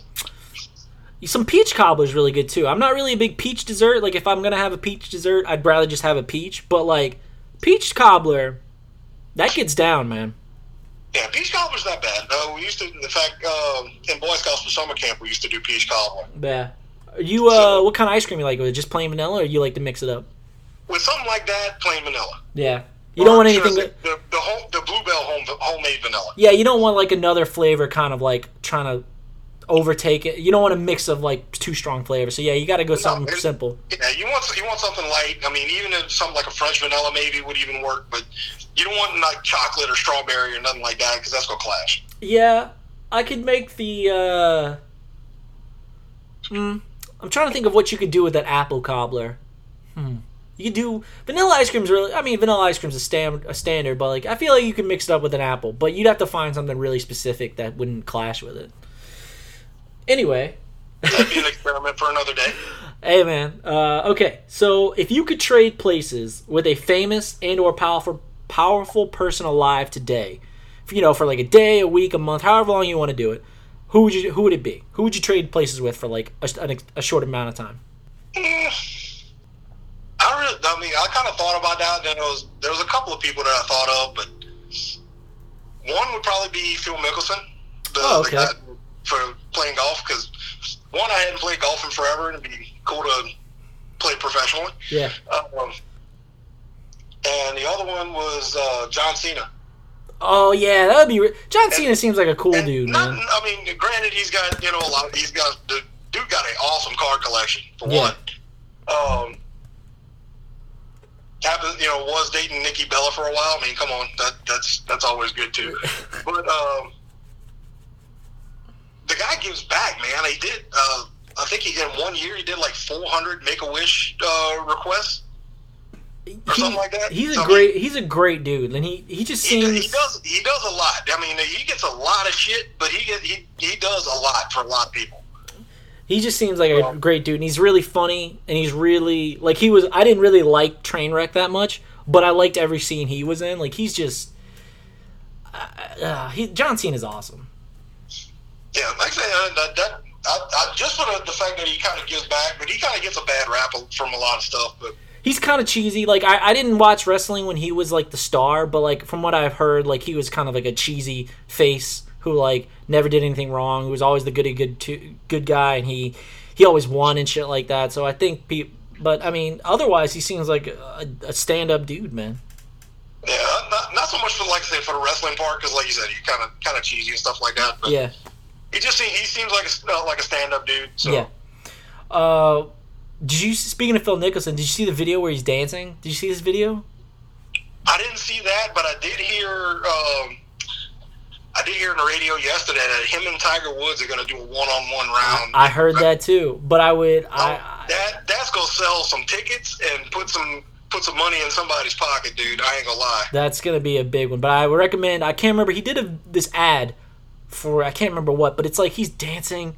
Pup, it's so bad. You gotta check it out, man. Just Google Phil Mickelson dancing video, and it's so like he's like we talked about with Rick Astley dancing like the whitest white guy. Yeah. Phil dances like the whitest white guy 2018. Like it's so bad, dude. Yeah, because they got videos of him like just some of the comments that he makes to the crowd while he's playing. Oh God, and stuff like that. He is hilarious. I mean, he's got a wicked, sharp sense of humor. He really does. All right. Well, another question. Would you rather drive in a NASCAR race or a monster truck rally? Being from South Louisiana, I'd probably get some flack for this, but I'd probably rather NASCAR. Really? Yeah, I'd rather NASCAR than monster trucks. It's very interesting. I've asked this question to like all my guests this year, and for like the first few episodes, everyone was saying, "Oh, NASCAR easy." But then some people were like, "Oh no, monster truck." So it's a little bit more divisive than I thought it would be. I was like, which is what I wanted. That's why I put it on there because I was like, I don't know which one I would pick. I think I would go NASCAR, but monster truck seems really cool too. So it's like, Well, if you wanted to get really into the weeds, you could have said drag race. Oh, that's a good one. Instead of NASCAR. What would you rather do, the quarter-mile dragster or monster truck? That would have been something too. Drag race would be fun because I mean I would just like to get in like a Dodge Challenger like Demon that has like 700 some horsepower and like that would be really awesome. So, but you would go NASCAR. I'd go to NASCAR route mainly for the reason that I think I'd actually probably be pretty good at it. Yeah. Being that I drive so much for work and everything, I'm on the road, so I'm kind of always paying attention and. Yeah. You always looking to see, on your sides and behind you and everything like that. And I think that's something that I could probably bring to the table. All right. So, last question, and then we're gonna be a practical one. All right, last question, and we'll wrap it up. We've it's been 2 hours. It's been 2 hours and a quarter. Thank you again, man. This is definitely I think I'll put it up as one episode just to hold people over for a month. And, they can try and listen to it. They don't listen to it all at one time. They can come back later over the next month or so. So just make sure you put the disclaimer that it is an extremely long episode. It might be the longest. I think the Lost episode was like an hour and 45, and that one was pretty up there. Ben and I did Yeah, this is going to be the longest. Ben and I did an episode that was 2. Actually, I might edit it down to under, so we'll see how it all shakes out. But the episode I did with Ben not too long ago, we talked about Star Wars on May 4th. It was 2 hours 16, so maybe this will break it. You might hold the record now. But anyway, okay, last question.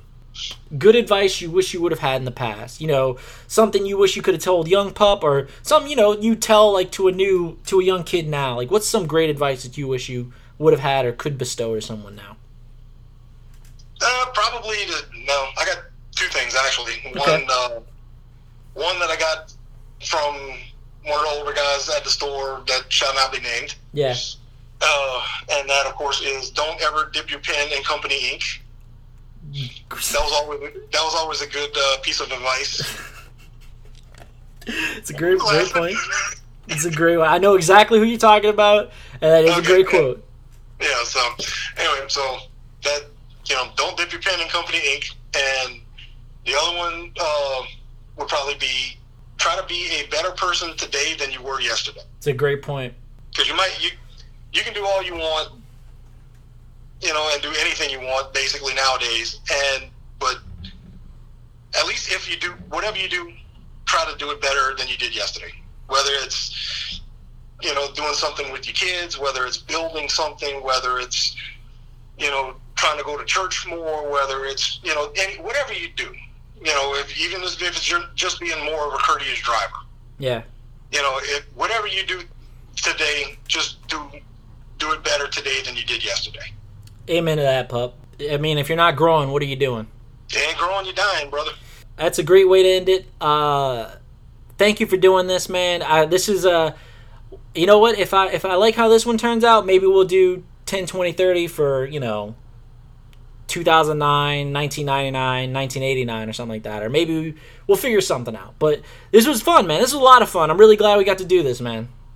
Yeah, it was definitely interesting. Yeah, I learned more about fucking 1998 and 1988 than I was aware of. I was like, you kind of think of like shit that happened in the past as like, oh, that just happened in this ambiguous past. And then you're like, oh yeah, I guess that did happen then, and that happened then, and then this happened there. And it's like, oh yeah, that's kind of weird. Anyway, that's going to do it for us today, guys. Again, this is going to be an extended episode. I'm not going to split it up because that's stupid. But it's going to be a long episode. And again, we're taking a break for a month. This will be going out on the 8th. And we'll pick back up again on September 5th. September 5th, we're coming back. So you might want to spread this episode out over the next like month or so. So hope you enjoy, man. And thanks again, pup. I really appreciate it, man. Not a problem. Thank you for having me. All right, man. I'll catch you on the flip side. All right. All right. If not, next time I'm in Austin, I'll look you up. Yeah, man. Holler at me. Not a problem. All right, man. All right. I'll talk to you later. All right. Have a good one. Thank you. Bye.